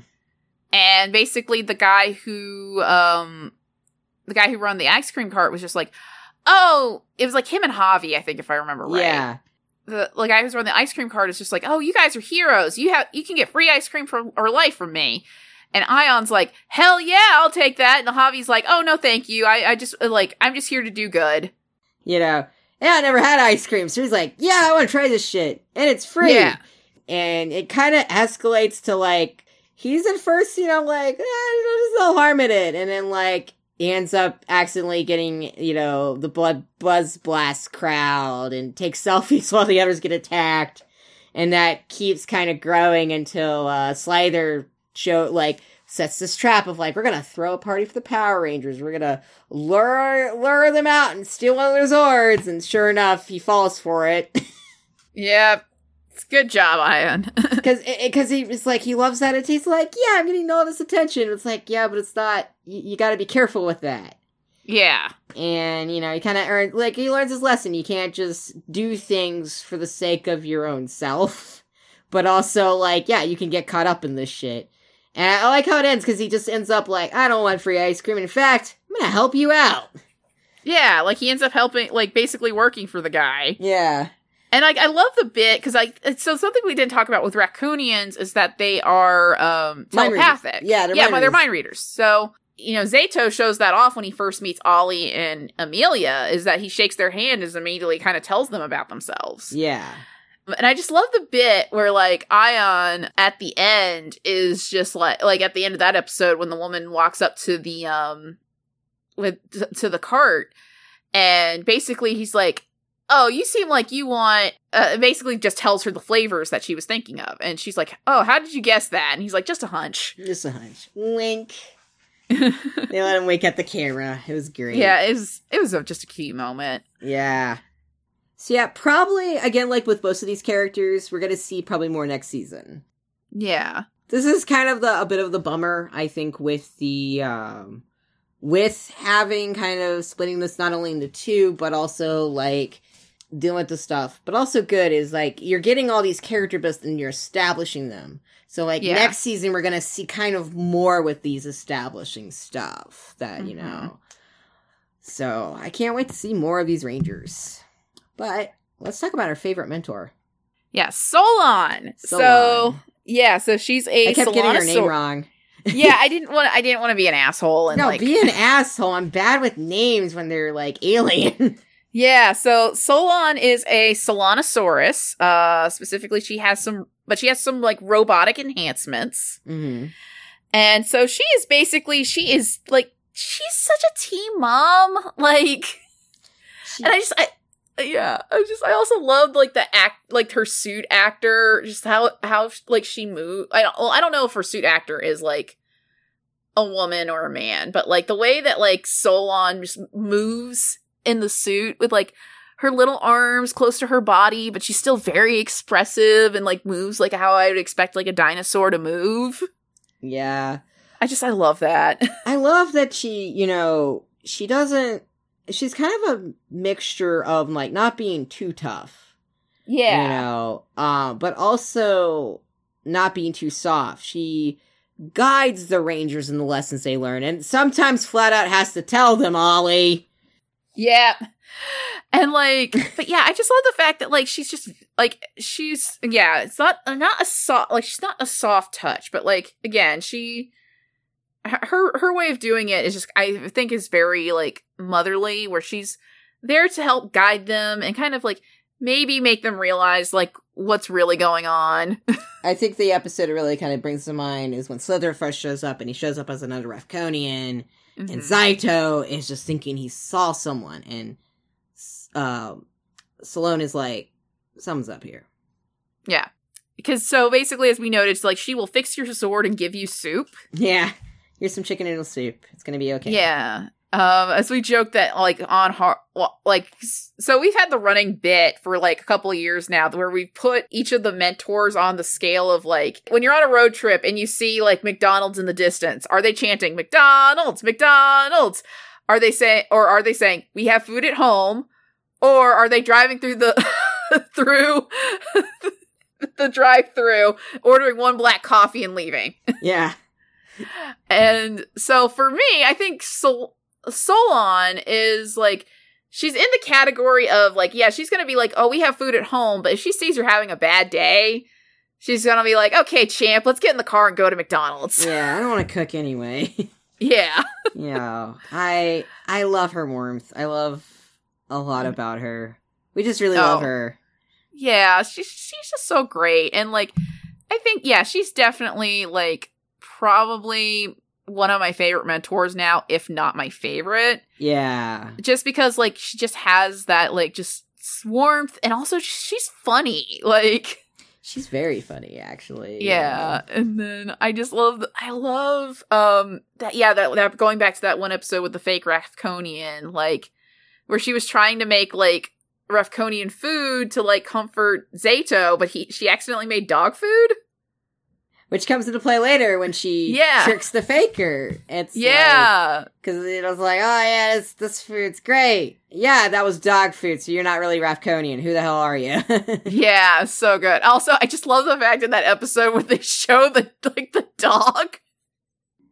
It's such Star Trek bullshit. They just put the little antennas on his head. They're like, yeah, we just found these antennae at the store.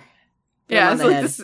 Yeah, this is clearly a Rafkonian dog. It's like, you just put the Rafkon antennas that you put on, like, Russell Curry. On a dog. It was great. Oh, my God. But, yeah, so we're gonna move on to our allies and family. So yeah, I feel like this is the most family that we've seen in Power Rangers in a while. Yeah, like, Beast Morphers definitely had, like, they made sure they established people having parents and stuff, but, like, this one really seems like they're now, like, really part of the plot. Mm-hmm. You know, Commander Shaw aside, like, she was their mentor, but, yeah, you know, it's one of those things that's, like, they're very integral there. Including, like, one of them, yeah, she's a civilian, but, you know, she later ends up saving the day. Multiple times. But yeah, let's start with kind of our comic relief duo of the season, which is Jane Fairview and Jayborg. Jane Fairview is the owner and editor-in-chief of BuzzBlast, and she later gets a cyborg assistant named Jayborg. And they roughly act like a comedy relief duo. She's trying to be the cool boss, and this is her weird cyborg assistant that can do the right things, but, you know, you give her the wrong commands, and suddenly she's doing them very weirdly, or grows cat ears. The episode where Jayborg turns into a cat girl is so weird. I'm sorry, was this someone's fetish? Yeah, oh my God. That was one of the very few times I am like, yeah, this was clearly... The next episode, the writers barely disguised fetish. Yeah, seriously. I mean, it's funny, like, she's a cat, but it's like she could have turned into an actual cat or something, or just meowed. Like, no, she's gonna have cat girl ears and shit. I'm like, yeah, and she's gonna act like a cat, like even hissing at Jane. Yeah, it'd be one thing if like, they just had her act like a cat. They just had cat ears. But one of the things I've been enjoying because of Ben and Betty last season and stuff like that, is they're having a comic relief duo. They're kind of bubbling, but they're not copying Bulk and Skull. Yeah. I think the newer crop of people have realized you can't copy Bulk and Skull. Yeah, I think, because it's like not every season has had a comedy relief duo. I think this is something that has definitely come back since the Neo Saban era. Yeah. Because you did have comic relief characters in the Disney seasons, obviously. Spencer was the best. Yeah, exactly. Spencer, you had Ziggy from RPM, even though he was also a ranger. RJ kinda. RJ kinda, and like... Bridge is a definite good example, who's also a ranger. Yeah, but they hadn't... during the Disney era, they didn't really have the duo, like, the same way that they had, like, Bulk and Skull. They did it kind of at the beginning, because you had Mara and Capri, they were the villain type. Right. And then you had Devin and Cassidy, who were more the civilians in Dino Thunder.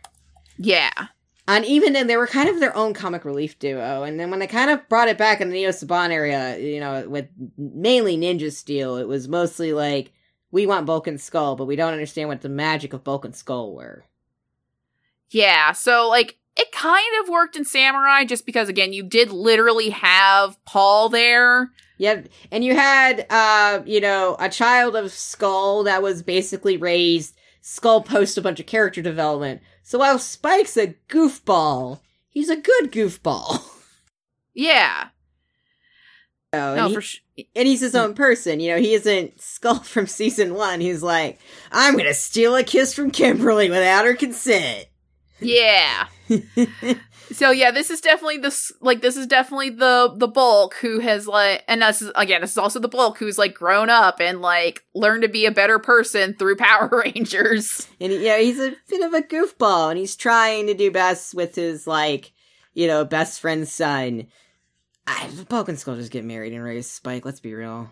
Yeah, like that's what I choose to believe. That is what we believe. Yeah, the truth is out there. But then you had Victor and Monty. Mm. And then there was this stuff also in the older Saban era stuff where they were just trying to copy this magic. And it just didn't work. They'd oftentimes drop the characters, I think. Mm-hmm. And, but, like, it's like, just stop trying to make Bulk and Skull happen. Because what made Bulk and Skull is they had all the season development. It was Paul and Dr. Jason Narvey. We're gonna give him his full title. Yes.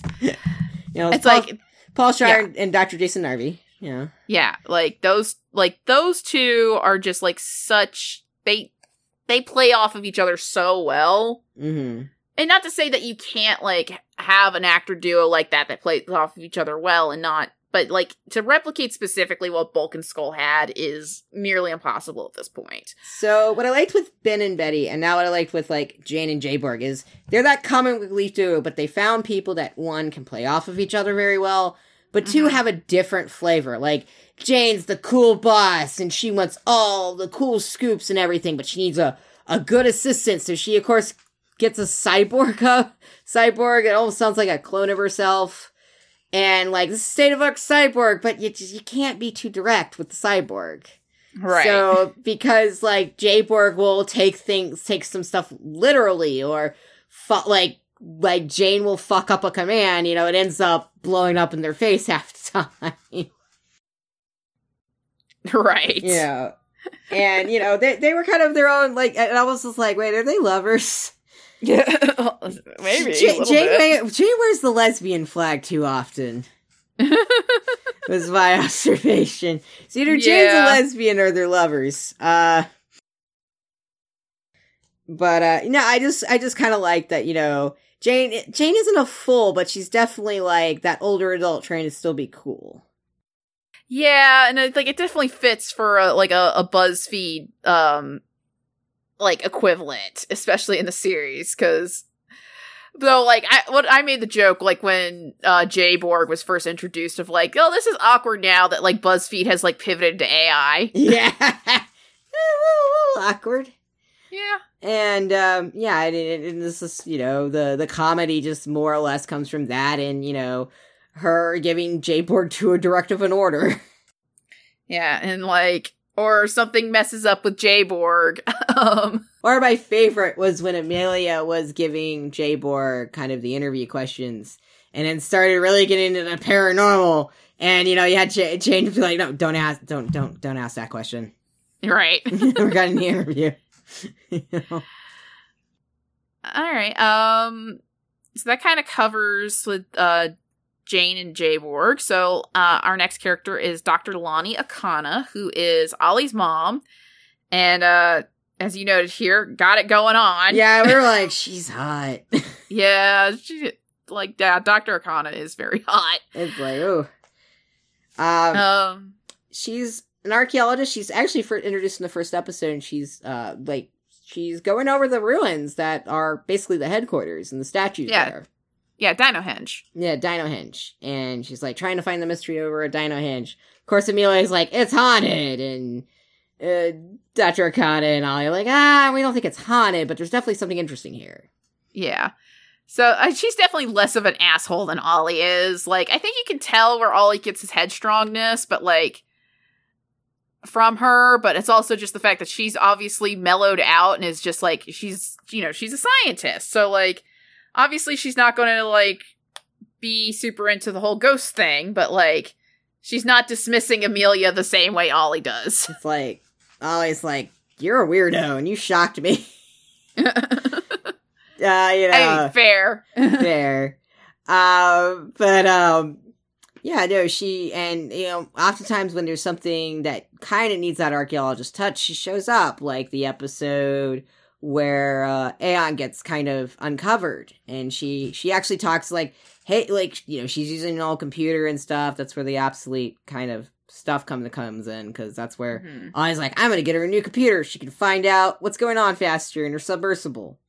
But, you know, she's finding out kind of all these things that are going on, and it comes in handy. She's able to report about the Gold Ranger. She's able to report about other things that are kind of going on. And she ends up saving the day at the very end, because it's like, hey, there's something here about Dinohenge with the statues here. They have a lot of power. Yeah. And when they're like, we need to contact your mom about all this, because Voidlight looks like he's gonna use this shit. Ollie's like, no, I don't want to put her in danger. And later, you know, when she's studying it, the other Rangers get kidnapped, and it's kind of up to her and Ollie. Ollie's still reluctant, and she's like, no, you need me right now, or your friends are dead. She actually says dead. Yeah, they actually said, like, dead instead of destroyed. Or I think they said killed or something like that. Yeah, I was like wow, you're actually using death. And by the way, also a thing that was surprising this season, sorry, we should have talked about this with Izzy, I was actually surprised Fern kissed her on the cheek in an episode. There's kissing and using the words death in Power Rangers. What has become of Power Rangers? Wow, like, shocking. Shocking. But I also love the fact that she finds out, like, that the Ranger's secret identity. Yeah, it's because, you know, their powers get disrupted. And then she's like, Ollie? And before she's like, Ollie's friends? Wait, Ollie? Is that why you're kind of being weird? Yeah, and then she threatens Void Knight, too. Like, she's like, I will kill you. It's like, something happens to them, I will... Yeah, she was like, okay, damn, okay. Yeah, she was like, I will hunt you down. Give Dr. Akana a morpher, goddamn. Yeah, man. So yeah, it's just like, she's like, I love Dr. Akana, like, especially the fact that she gets kind of established as a badass from the first episode and just continues down that path. Yeah, and you get to see where kind of Ollie kind of comes from, like you said, you know, she's more mellowed out, but she's still headstrong, like, hell, she threatened a fucking monster. She actually basically is like, Ollie, we gotta do this, but, you know, I gotta act as a distraction, you know. She actually faces Void Knight unmorphed. Like, she's like, I ain't afraid. Yeah, like, hell yeah. Yeah. I also just love Ollie, like, trying to do the stupid deep voice, like, thing around, like, his mom whenever he's a ranger. He's like, oh, hi, Dr. Okada. I am definitely not Ollie. And, like, he hugs her at one point because he's, like, relieved she's okay. And then she's like, are you all right? It's like, He's oh, like- yeah, ma'am. I'm okay. And then I think that's when, like, right before he demorphs. Right. And it's like, oh, that's why you hugged me. She's the good parent. We're gonna get into the bad parent in a little bit. So let's talk about one more good guardian parent. Yeah, that is Ed Pop Jones, who is Amelia's grandfather and legal guardian. Yeah, he's the Mr. Fix-It about town. Yeah, so, like, he's the local handyman. He's there to, like, help fix various things, like, including, like, the air conditioning at BuzzBlast at one point. Yeah. I kind of noted this is where kind of Amelia gets a lot of her personality and quirks from, because, you know, he's very inquisitive. I think he also believes in ghosts.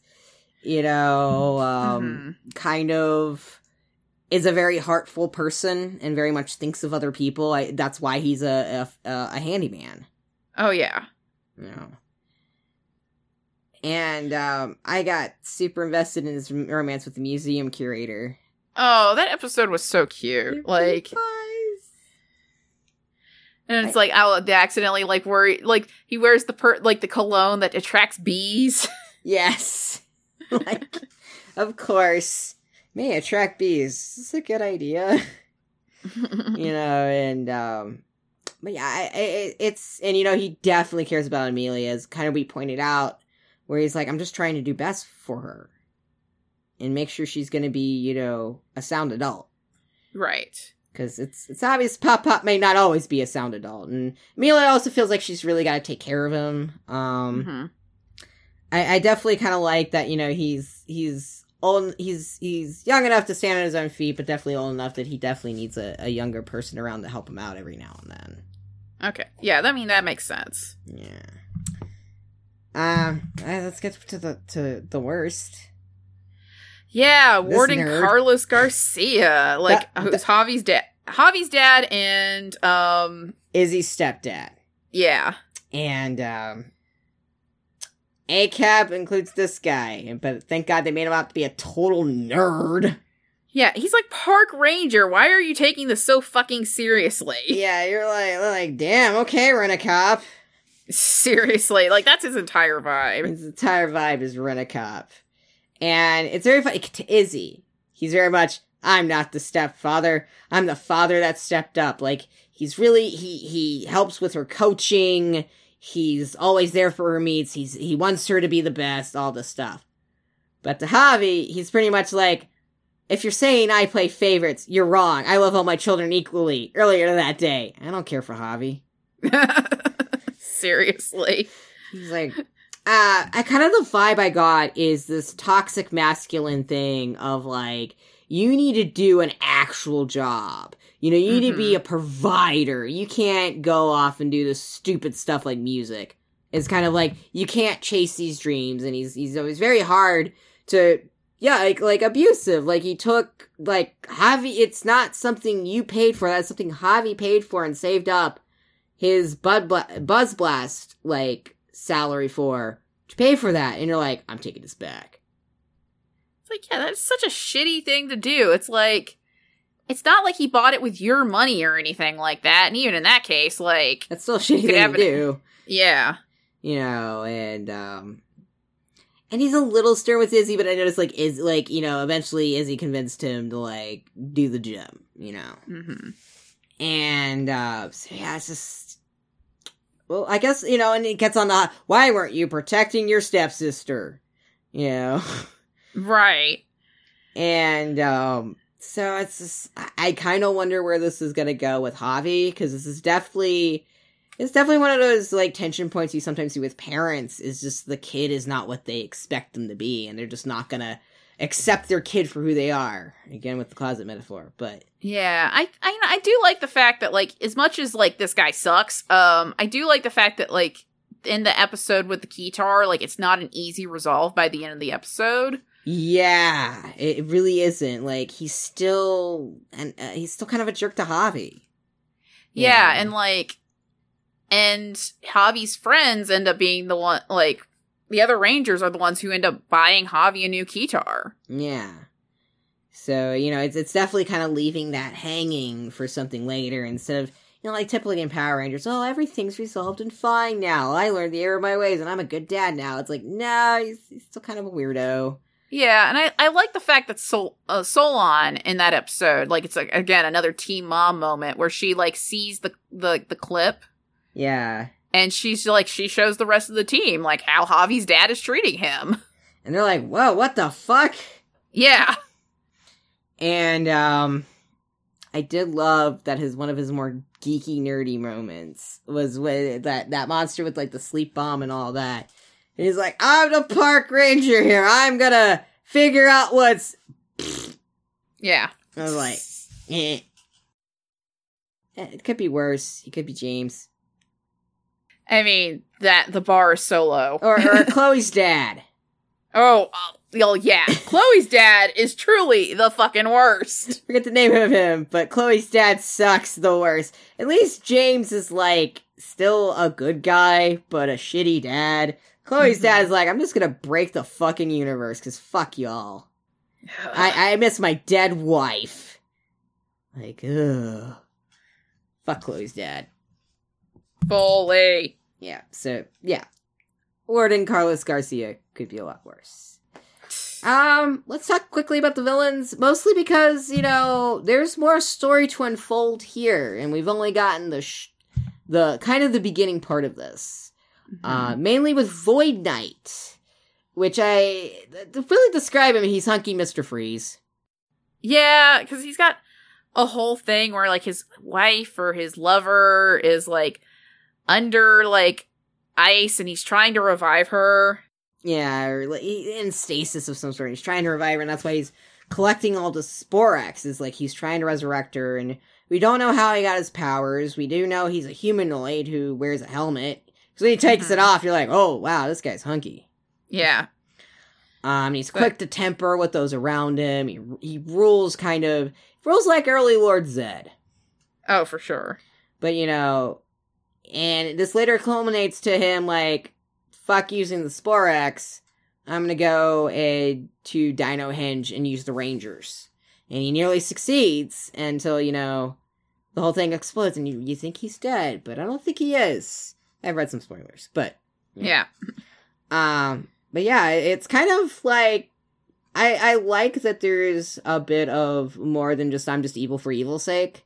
This is somebody, it's kind of hinted at, somebody that turned evil because of, like, a grief, or something happened to them, and this is how, this is the only way I think I can save this person. Yeah. Or this is the only way I can save the world, like an Ozymandias at like kind of that grandeur type of thing, or Mr. Freeze on a more humanistic level. Let's talk about who we definitely like, who really isn't much there, but we love them. Yeah, so Mucus, so it's been a while since we kind of had a Poisandro type character. Yeah. So we love this, like, as you noted, Mucus T-1000 goofball. There's a lot of T-1000 gags with Mucus. Yeah. God, Mucus is such a goofball. I love them. And with Mucus came her other half. I'm just going to use all pronouns for Mucus. I don't care. Mucus is a non-binary icon now. Yeah, I mean, she's basically mucus and, like, mushrooms. So, like... Yeah. It's like, they are beyond gender. Yeah. Mushrooms are beyond life. They exist as a form of decay. It's like, fuck you, have a nice day. Yeah. You can't kill Mucus in a way that matters.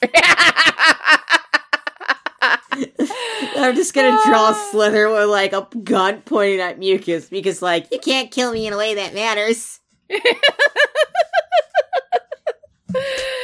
Oh, shit.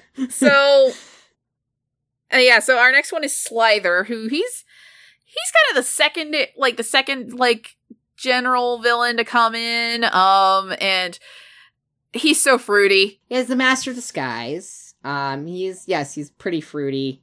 And he often tricks the Rangers, though, because of it. Like, the Rangers get easily tricked by this man's disguise, even though it's pretty obvious. Like, there's the same color scheme, the mustache. At one point, you're gonna have to second-guess people that show up with mustaches. Yeah. Or, like, wearing bright-ass blue and orange. Yeah, like Anthony got replaced. And it's very clearly not Anthony. Like, what are you wearing? Oh, it's the style now. Why are you talking like that? It's like, guys, you really are, like, young adults. You should have recognized this pattern by now, but, you know. But he does get foiled. He doesn't get along with Mucus, even though Mucus was kind of the one that kind of makes him come about. I think he even resurrects him at one point, because he was like a monster leak, and then gets resurrected by Mucus. But doesn't have any memories, so Mucus is like, you're my friend. And then later finds out, no, Mucus was not your friend. You hated Mucus. So that's kind of the thing, is they're kind of the bumbling, like, villain types, but they're still pretty effective. The one thing I want to note about Slyther is his disguises were played by different people, but his voice actor did appear as one of his disguises, and that was Mr. Wiz, who basically did the whole, like, you will win this computer if you guess all the gumballs. It's a nice little detail. It's a nice little detail. We're gonna just talk about Boom Tower, because he's a big guy, and he goes boom, and I made fun of his name a lot, but Ashley has another thing with it. So I kept, like, okay, there's a bit in the TV show Letterkenny involving a bunch of hockey players, and I can't really explain the bit. Like, it's one of those things that you kind of have to see it to fully understand how this bit plays out throughout multiple episodes. But, like, one of the, like, hockey players, they call him Boomtown. So every time they say Boomtown, I'm just like, Boomtown! And so when we were writing this episode, I kept accidentally calling him Boomtown. Just like how I accidentally get everyone's names wrong. Yeah, I mean, that's just me, like, free associating it with, like, the weird Canadian, like... comedy show. I'm just dyslexic. Yeah, that's fair. Yeah, I'm reading these names off a page, and we didn't go over them like dorks. So. It's alright. Guess now we're on honorable mentions. Morphin Masters, they show up, particularly the green one, but we're probably going to see them more next season, but they're here. Yeah, I did love the fact that the green Morphin Master at the very end is literally a fucking Deus Ex Machina. Yeah, she's like, you have more work to be done. Yeah, so, because basically they lose their powers at the end of the season, and then all of a sudden she just comes down from the heavens, like, restores Dino Hinge, gives them their powers back. She's like, you got more work to do. And, like, Zato tries to ask her questions, and she just zooms off. Bye now! Bye! It's like when, in Dogma, when, like, the main character tried to ask God a question, and God just boops her. The only thing you actually hear God say in that entire movie. I was about to make the joke about the emissaries are essentially Metatron. Yeah, no, that tracks. Yeah. So now we're just gonna read all the emissaries talking like Alan Rickman. Yeah, I mean, you don't technically know what they sound like. So I'm just gonna make that up. Yeah. But as we continue with our honorable mentions, Mechanic, like we mentioned, he does show up. Very briefly, not enough to really kind of go into detail, but it was nice to see. The one thing we loved from Ninja Steel. Yeah, so we were just like, hey, it's Mick! And, like, I love the fact that, like, Zato is, like, a little distrustworthy of him at first, but then, like, as the episode goes on, like, he's like, Mick is, like, on our side. Like, yeah. And actually not a bumbling fool. Yeah, no, he's very smart. Don't judge a book by its cover, is that lesson. Yeah, exactly. And I just love the fact this is, like, the second time we see Mick with another mentor, or at least another, like, because I'm just thinking of that, like, bit from, that one Shattered Grid issue where, like, Mick is like, it's Alpha 5! And Alpha 5's like, hello! It sounds like he might be in Cosmic Fury for a little, like, and doing, like, a guest role, so I can't wait. Hell yeah. I love Mick. Lord Zed! You know, we gotta shout out to Lord Zed there, so. Of course, yeah. Because it's like, I feel like he's gonna show up again, and it's just like, damn, like, I said, like, Lord Zed's on the juice in this season. Oh, yeah. Lord Zed is what happened to The Rock post his WWE career. Lord Zed is Hulk Hogan's final form. Yeah, why is he so thick? This is what Hulk Hogan actually looks like. I'm sorry. But we wanted to touch on Lily here. Because she only shows up in the one episode. They wanted to have... I think they partnered, it sounded like, with the Special Olympics, possibly, to show off a character with an intellectual disability. And that was Lily, and she's actually played by a Special Olympic athlete, equestrian athlete, Sarah Dalton. It sounded like she did a very good audition and everything, and they purposely wanted to cast someone that actually has, a mental disability. Instead of just a random actress. Yeah, and what I really appreciate about this episode is, one, they do actually explain what the Special Olympics are at the beginning of the episode. Yeah. Like, and they integrate it into, like, they're just, like, basically the dialogue explaining, what it actually is. Yeah, and, like, because Lily, was a medalist, and everything. And it's like, oh, yeah, she's an athlete with this.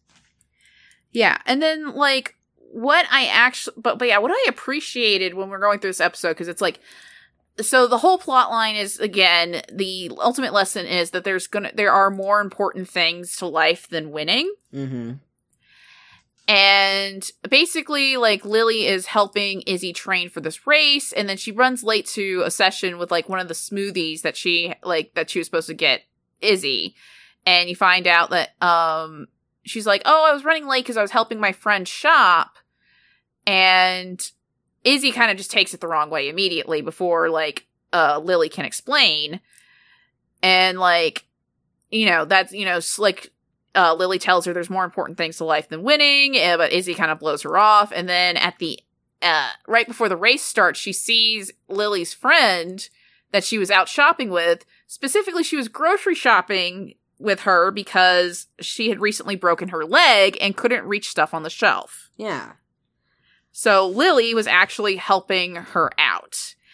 But what I appreciate about this particular plot is, like, well, one, they actually do talk about what the Special Olympics are instead of making it, like, a joke, which has a tendency to happen a lot. Yeah, even in children's television, so... Yeah. But two, the specific plot with Lily,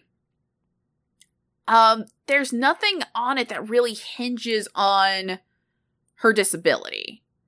Like, Lily's not there to be, like, an inspirational, like... disabled person. Disabled person. Like, she's just a disabled person who is, like, helping out her cousin and also helping out a friend and living her life. Like, I feel like with some very minor tweaks, you could have done this episode with a non-disabled actress and it would have roughly been the same. Yeah. So, but that's what I appreciate about it, is that it's not about, like, making this, like, it's not about making the disabled character, like, the inspiration or the thing that she learned, like, the thing that Izzy learns from her is about, like... respecting disabled people? Yeah. Because I feel like if you had done something, had a partnership like this in the Neo Saban era... oh my god, it would have been very... like, not even just the Neo Saban era, even the first Saban era, it would have just been awful. I mean... let's be fair, they had an episode with a deaf person. That is true. And it was the only thing that, while, the disability wasn't really a superpower, it was just more of like, she was the only witness to her friends getting marched away and, trying to communicate, and everyone was getting frustrated with her until it's like, hey, until, like, I think it was Kimberly was like, no, she's saying her friends are in danger. Yeah. And, like, that was decently touched on, because it's like, hey, you can't just help someone get frustrated with them because you don't know how to communicate properly, Right. So, touch and go. Neo Saban era, though, I'm like, oh no, it would have been... Yeah. And I do like what is in the press release from the Special Olympics from, like the quote that they had attributed to Simon Bennett. Yeah. Is, when casting Lily, we wanted to make sure this person was A, a Special Olympics athlete, and B, had a positive spirit and attitude complementing the qualities of our main cast. Sarah certainly met those requirements, and she's been fantastic to work with. Featuring diverse characters has always been a vital part of the Power Rangers story. We're thrilled to have Sarah join the Power Rangers family. So, like, I think that definitely, like, that's why I love the fact that, like, her disability is not obviously, yes, it is part of her character, but, like, this episode plot and her, like, contribution to the episode is not hinging on her disability being something that Izzy learns from.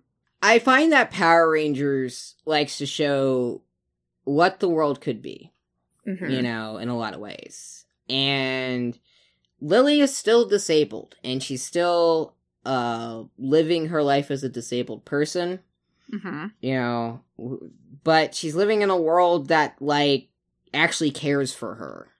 Yeah, like, you can tell Izzy respects her for not just as a family member, but the fact that, like, she is an athlete and takes that seriously. Yeah. And it's not, like, treating Lily, I've been treated like this before, like, special. Yeah. Like, you know, placating to Lily or whatever. There was definitely, like, a fakeness sometimes people get with you when they just kind of catch a whiff. Yeah. And, so, it's like, that's something I feel is important in kids' shows in a lot of ways, because it's like, this is what they watch. Right. And I want it's like, yeah, sometimes you want to do a world where, like, things are more realistic, and you're gonna see struggle and strife. But also sometimes you just want to have to show, like, this is what the world could be. Yeah, and I think it is important for children to see, like, a case where, you know, they are going to meet people with disabilities. They could be, you know, people out there in, like, the world. They can be people that are their own family, their classmates. I would like to point out, at any moment, you also can become disabled. Yes, that is true. You may not be born with an intellectual disability like Lily is or anything like that, but, you know, you could, you know, develop an intellectual disability through other things. Like, I have a friend of mine who's had strokes, and that has, like, affected how her brain works. Long COVID. That's also, like, can be a disability that fucks with your brain along with your body. Yeah. You become physically disabled at any point as well. And so, like, even in a temporary sense as well, too. Like, physical disability can be, like, she helped her friend with grocery shopping because her friend was temporarily disabled with a broken leg. Yeah. So, but yeah, I just like the fact that, like, I think it's important here to teach the lesson that, like, because adults have a tendency that when they're talking to their kids about disability, trying to kind of make it, like, inspiration porn, or just be like, oh, don't bring up their disability. Don't talk about it. That's rude. Mm-hmm. When, like, the kid might just be genuinely curious versus, like, they're, like, not, you know, they're not insulting the person. They want to know, like, hey, I'm not familiar with this. What's going on? Yeah. So I like the fact that, like, specifically here, the lesson is part of that lesson. Like, obviously, yeah, the ultimate lesson of the episode is there are more important things than winning. But I like the fact that the incorporation of Lily here is also just treat the disabled people in your life like normal fucking people. I promise I don't bite people. Yeah, exactly. Respect them for not because of, like, they tell you that you need to respect a person with disability and, like, you know, treat them as martyrs or whatever. Respect them for what they, like, who they are and what they bring to the table. Yeah. And also, I just love the fact I looked at Sarah Dalton's Instagram, and she, like, went and saw a show that Tessa Rao was in, and, like, they had a picture afterwards. It was so adorable. Yeah. So I just love the fact that, like, yes, she is definitely part of the Power Rangers family now. Oh. I guess that's all we kind of... Oh, go ahead. Yeah, I was going to say, if we're going to segue now, I guess it ends with our first point here when we're touching about disability. With gay people exist. Yeah, so that kind of overall carries into this entire arc that we're talking about of, like, this particular season treating things, like, disability and queerness as fucking normal. Like, wow. Like, I didn't think that Power Rangers had it in them. Power Rangers, from the beginning, wanted to kind of always show a multicultural world. I think I called it in the past, but it's like a shallow type of diversity to it, to where, like, there wasn't too much expression. Yeah, like, there's always been attempts there, but it was like, sometimes, especially in the 90s, like, there was a very 90s type of diversity where it just felt like, we have one of everything. Yeah, and, like, bless Walter Jones, what he brought to the role of Zach, by the way, because he brought, like, a lot of, he brought kind of a lot of his own, like, stuff to it. But, it's just kind of like, they weren't also people, and I'm just meaning everyone in Mighty Morphin at that point. But it's like, we have one of everything. We're not going to really go into what that means. Even in, like, an idealistic setting, what that means. Yeah, like, I mentioned the episode earlier about the one classist girl who was just like, oh, well, Aisha can't be in our club because her family doesn't make as much money as mine does. Yeah, they were really trying to do a racism allegory, and it's like, it's not working. Yeah, so it's like, yeah, they don't really talk about that particular experience. And, like, we are aware that there have been struggles behind the scenes of trying to get queer characters into Power Rangers for a long time. Very long time. And, like, here's the thing. If Saban had been okay with there being gay people featured in Power Rangers before this, I do not think it would have been handled as gracefully as it is in Dino Fury. Like, I feel like it would have been a very special episode type of deal. And then, like, quickly forgotten. Yeah. And, like, maybe not even a main character. It would have just been some side character where everybody learns what a gay means. Like they normally do in Mighty Morphin when like I mentioned with the deaf girl. There's the dyslexic guy episode. Mm-hmm.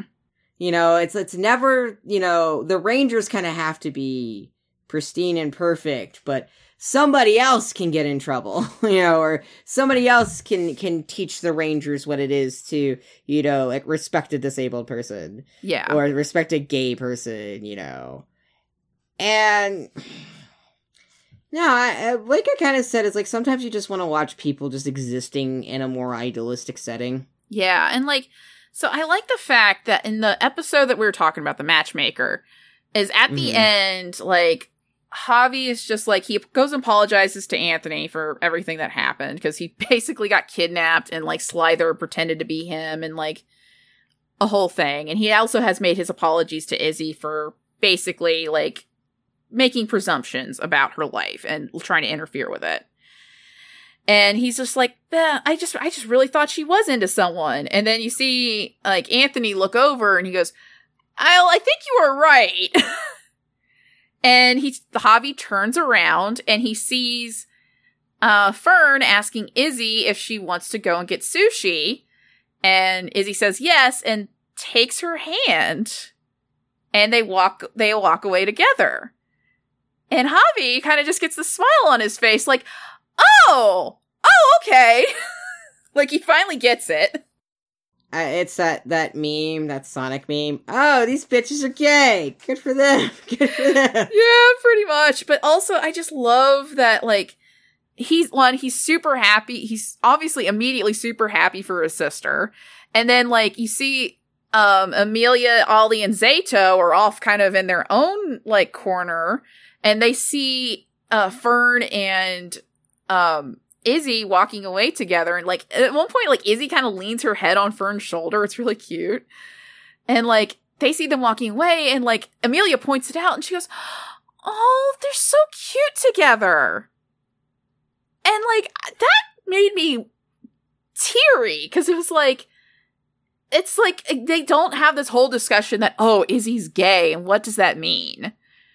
They don't have this, like, angsty moment of her talking about her crush on Fern or thinking that Fern's not going to reciprocate or just, like, how is like Izzy's family going to react? Which I know there's an episode about Izzy and her family and her queerness in the next season, but I know it's a very different kind of thing that we're talking about here. And the fact that it's just in this particular context, it's so normal that Izzy is queer and she's like going out on a date with a girl. And the fact that her friends are just thrilled that like she is with somebody and thinks they're cute. This is my, I think the kids are right speech, but this is where I think it's more modernized. Yeah, people that age are like, yeah, people are gay. Yeah.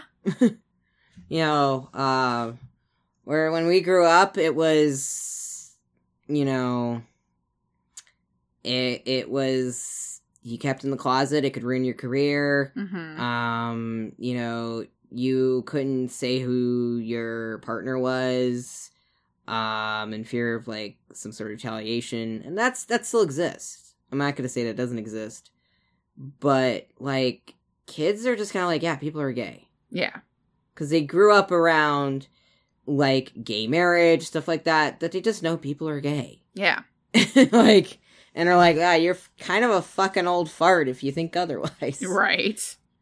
Not to get on my soapbox here, but I think that's why there is such a retaliation to hide this sort of thing and the pushback on queerness in general. Mm-hmm. And queer culture being a part of now kind of a more popular culture is just because it's like kids are learning that they're gay. People's like, bitch, they've known they existed for ages. Yeah, like that's the like people want to get mad about like trans people existing or gay people existing. It's like gay and trans people have existed since the beginning of time and will continue to exist despite your efforts of genocide. Yeah, it's like you've tried multiple times. And unfortunately, the thing is, people are going to be born gay, and people are going to be born trans. Like, it's just part of being human. Mm-hmm. And so, that's, like, again, this is more a modernized look at things. It's like, yeah, people that age are going to be like, oh, what is he being queer gay mean? It's like, no, they're like, hey, she has a girlfriend, that's cool. Like, you know, a lot of younger people are way more chill. Yeah. I'm just going to say that from my being around younger people. As opposed to even people my age, where I just get very, very fucking frustrated at them. Let's talk about some silly stuff. I wanted to talk about the Mook operated the forklift incorrectly and probably wasn't certified. Yeah, it's like, so they're called hingemen, which I totally forgotten about that. I knew it was some sort of dumb pun. It was like, that's a dumb pun, but I was like, you're not forklift certified. How do you even get forklift certified as a Power Rangers, like, first, like, one hit wonder, like, kind of villain, you know? I'm wondering if that is part of, like, their training, because you gotta do a lot of things when you're a Mook, including moving heavy objects, and you sometimes need pit equipment for that. So, right. Maybe Void Knight was like, no, we gotta train you on pit equipment, like, go learn forklift. You need a forklift vats of Sporax into my machine. Oh, God. We kind of touched on this, but it really was just, I cannot get over Shane and Ryan as Rangers. Like, this was a perfect little homage of something. There's, like, for me, it's like, there's just no way that, like, I mean, I'm sure, like, I don't know if someone from, like, who worked on the show would listen to this episode and be like, no, that's not real. It's like, no, they're just so clearly Shane and Ryan. Like, I have not watched BuzzFeed Unsolved going into Watch Your Entertainment for, like, almost a decade now, not to be like, these characters are just Shane and Ryan. Yeah, it's just more of like, that's kind of a neat little homage to kind of a really interesting really neat part of, like, internet entertainment. Oh, yeah. It kind of goes into the modernization of this. It's like they're actually taking references and homages from stuff from the fucking internet. Yeah, because, like, yeah, I mean, obviously not everybody is going to know who, Shane Madej and Ryan Bergara are, but, like, I feel like there's going to be a decent amount of people, especially because, like...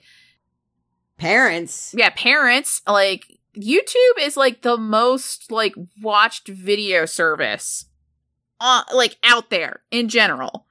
And so, like, yeah, you're going to have people who are very familiar with particular YouTube personalities. Yeah. Like, they're, like...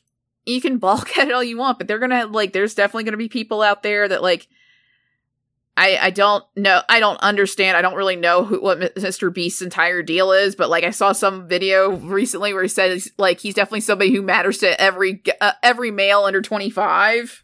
Yeah, like, yes, like people have made media empires on this stuff. Mm-hmm.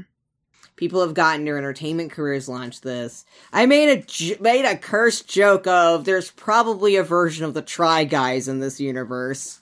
Yeah, but I also want to believe that there's a version of Quinta Brunson in this universe as well. That like that's like a least cursed version. Yeah, like there's just like a BuzzBlast reporter who like eventually like pitches her own show, like gets more famous outside of like BuzzBlast. Pitches her own show, works with the the Power Rangers equivalent of Robin Thede. Yeah, you went for the not cursed option. I went for the cursed option. I mean, I feel like there's a whole range when you look at like people who worked for BuzzFeed and went on to do their own thing. Yes. Ryan Shaner about like the middle ground. Yeah. Oh God, I'm just now remembering because you mentioned the Try Guys. There is such a great bit in one of the most recent episodes of Puppet History where they had Zach Kornfeld from the Try Guys as the guest. Oh my God. And like, what was the episode? It was about the Borgias. So specifically, Cesare Borgia, and they were talking about like how like somebody was talking about how like. What like one of the history figures they were talking about is like talking about being into his wife or whatever, and Zach just goes, "No wife guy shit, please." And like Ryan, totally out of pocket, goes, "Why is that, Zach?"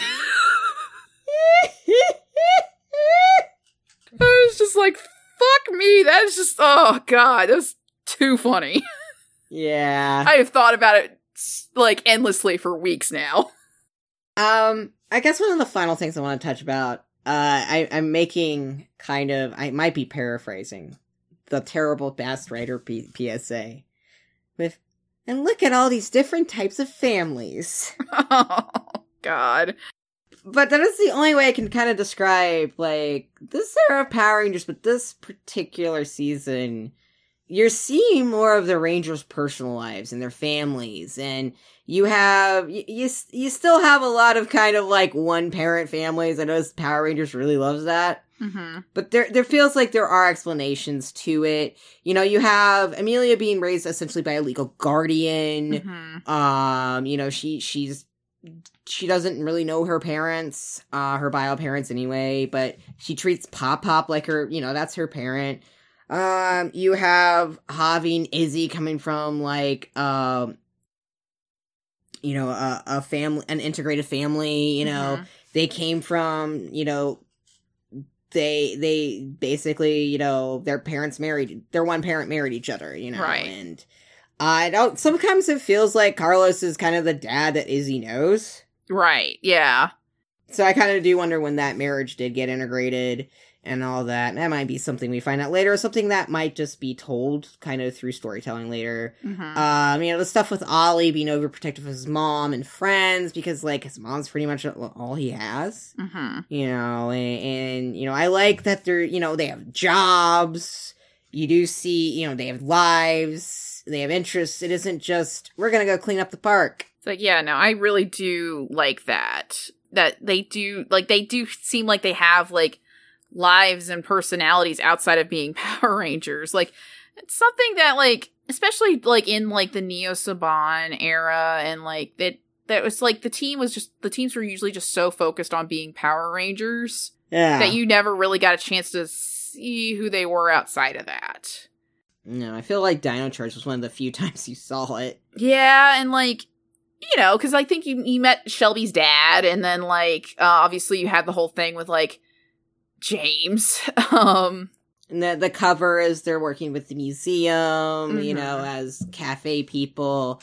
Oftentimes their life gets integrated into the story, like it is with Power Rangers. So that was the only time. And then Disney era, and I would say probably post Mighty Morphin, they kept labeling them teenagers, but let's face it, they're young adults. Yeah, and then, like, they're young adults doing a job, and this is what their job they're assigned to. Yeah, and, like, especially because, like, last season, like, you did have, like, with Beast Morphers. You did have, like, these young adults, but, like, they're clearly, they're working for this, like, paramilitary organization, essentially. And you get to still see their family, though, too. Yeah. So, but, like, so much of their life just ends up going back to being a Power Ranger, which I know it's a thing where, like, and it's always been an aspect of Power Rangers, is that Ranger shit has always interfered with real life in some way or in fashion. Mm-hmm. Which, and then Zordon will say, oh, I never meant to deprive you of having a life. It's like, motherfucker. You're gonna fight Zordon one day for that. Yeah, it's like, you say that, and yet, like, these children, because they are children, are essentially at your beck and call, like, every hour of the fucking day, because monsters could attack at any point. You're like, I'm gonna fight that old man. I don't care if he's in a glass tube, I'll do it. But yeah, whereas this really expands more in their personal lives, and the lessons also derive from more of their personal lives too, not just Ranger shit. Yeah. So yeah, no, it's I like it. I like that we're seeing kind of a more personal touch, and also makes them feel more like actual people, even though the character beats in this show have just started. Mm-hmm. Makes them feel more realistic. It feels like we're back in the Disney seasons. Yeah, like it's I feel like it's got that good mix of, like, it's got a little bit of the energy that was, like, kind like the older energy that came with Neo Saban, but it's like but also the fact that, like, yeah, we're kind of getting back to how the Disney seasons were in terms of how they decided to do storytelling. And like now they're and it's now like evolved into the more modernized stuff, instead of taking like a decade or two back. Yeah. So yeah, we're gonna reach our verdict. Like I said, finally, modernized Power Rangers. Yeah. I think that's definitely the verdict there. I feel like it's been a long time coming. I'll say this, if you take this season as just a season, it's definitely the halfway point of the story. Mm-hmm. Nothing neatly gets resolved in the bow. The characters still have beats to explore. It's kind of a little empty on that, but however, like I mentioned, it's tapping into my favorite lost art of television storytelling, which is that episodic show with a myth arc. Yet I often, it really does kind of blend that modern TV progression storytelling as well. The season finale makes you want to tune into the next season and see how it goes. I feel like Power Rangers hasn't explored that for a while, and nor to its full potential, especially with the Nickelodeon split. Every season kind of ended with, like, a neat bow tied before the next season. Whereas this one, like, hey, there's shit to still do, and there's questions still to be answered, and it leaves off with, like, a cliffhanger with Void Knight. So I'm like, okay. Alright, you got me hooked. As for Power Rangers itself, finally we're not treating kids like they're stupid. They can follow a story, and this has a story for them to follow. And also, like I said, there's some basic storytelling in there of that's not just telling them. They actually have actual relatable characters instead of, like, relics of 90s storytelling. It's caught up with society storytelling and lessons to teach children. This is a world the kids can recognize and storytelling kids can recognize. To tie back really what I said, the storytelling method is something that kids probably aren't too aware of or don't know well. So it's probably exciting for them as it is for me to want to see where the story goes. And I can't wait to finish this tale. Yeah. Honestly, I know we've only done one season of Dino Fury so far, but this honestly feels like what I've been waiting for Power Rangers to be after RPM. It tells an intriguing, serialized story while being still fun and episodic. It's like, and the characters feel like young adults trying to find their way in the world while still balancing being a Power Ranger instead of just being heavily balanced on just being a Power Ranger. Plus, things like queerness and disability are treated so normally that it feels remarkable with how unremarkable it is in the show. That's something that Power Rangers should have been doing this whole time and kind of has failed at so far. So, yeah, I cannot wait to see where the story goes. Alright, that's it for this month's episode. We would like to thank the following people that have done cool shit for our show.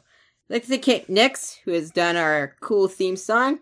Her site, Kate Nix, is actually up, and you can find everything that you want about her under there. Where it's Closet Champion, which has gear making as well as cool custom clothing designs, or her streaming and Bandcamp. Her streaming site is katenix.com, where she does the bi-monthly show, The Lounge, Tuesdays at 7 p.m. If you're wondering if it's an on or off month, you can check out her show on Instagram, It's The Lounge, and you can watch older episodes on her YouTube channel, Kate Nix. She also has personal accounts under Zinatech, which is her name spelled backwards, on Instagram, Twitter, and TikTok. We'd also like to thank Joe Hunter for our art. Joe Hunter is a comic book artist who has done backups for Radiant Black, a story in Headlock Comics Tales from the Road series, and is currently working on Beastheart Strikers and another series that they're kind of quiet but are kind of hinting about, with co-creator and writer Lan Pitts. You can support him on Patreon at Joe Hunter and Threadless at joehunter.threadless.com. You can find him also on Twitter, Joe_Hunter, and Instagram as Joe Bloody Hunter, and I believe he is Joe Hunter on Blue Sky. We also like to thank Kurt Yoder for the editing. You can find him and his pixel art on Great SG Creations on Etsy and Great SG Pixels on Twitter. He also has a Blue Sky and Twitter account, The Great SG, where you can just check out his ramblings about anime and music. We also like to thank our $5 patrons. Griffman, thank you so much for the support. If you'd like to join Patreon, it is as low as $2 a month. We now actually have our Discord channel up. Yay! Yeah, I'm trying to plan some community stuff there if you want to go check us out. As always, it is at patreon.com/rangersplain. Our wrestler of the podcast is none other than the Southern Knight, Sir Knight Merrick Donovan. Ashley's a little bit more familiar with his work than I am because she lives near her for his more home promotions, including Action Wrestling. You can check that out on IWTV. You can find him under most social media under Sir Merrick Donovan. All right, now where can we find our lovely people, Ashley? Well, you can find me still on, mostly Blue Sky now. But you can find me on Blue Sky, Twitter, as well as Instagram under the handle Miss Kitty F. I'm also on TikTok, but I don't use that as much. Same handle. And then you can find my new store. Well, it's the same store, but I just went through a rebrand. So now my shop is now Buffer Time Exchange, because I'm apparently a Lower Decks nerd now. I like Star Trek. What the fuck has happened to me? Shut up. Any case. In any case, you can find that at Buffer Time Exchange, one word, at .square.site. You can also go to any of my social media profiles and find my link tree, which will take you to anywhere that I have sold my comics as well as the shop. I'm also going to be vending in and around Chattanooga throughout September. So if you are in the area, you can find me at the Rabbit Valley Farmers Market for most Saturdays and the Odd Market on Saturday, September the 9th. All right, and you can find me on Twitter and Instagram and Blue Sky at Velociriker.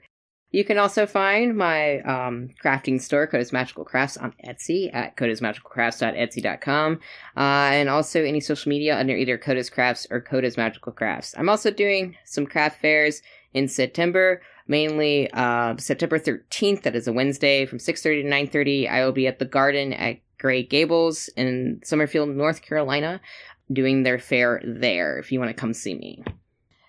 As always, you can find us on Rangersplain on Twitter and Instagram, and now also Blue Sky. Instagram's more my domain. I'll try to post more. Twitter and Blue Sky is Ashley's domain. We already talked about our Patreon. As low as $2 a month, you get to join our Discord. Again, we're having some stuff planned. $5 and up gets a Q&A session with us every Monday or so, trying to get back into that. And then as well as our $15 tier with the Sticker of the Month Club. We have a lot of sticker ideas we'd like to employ if you would be interested in that. And as always, you can find us on our WordPress at rangersplain.wordpress.com, where you can find all of our show notes and basically anything else. Alright, that's it for this month. Next month, we're finding out what's in store for our Dino Nights as we tackle Season 2. As always, stay safe out there. May the power protect you. Go, Ranger.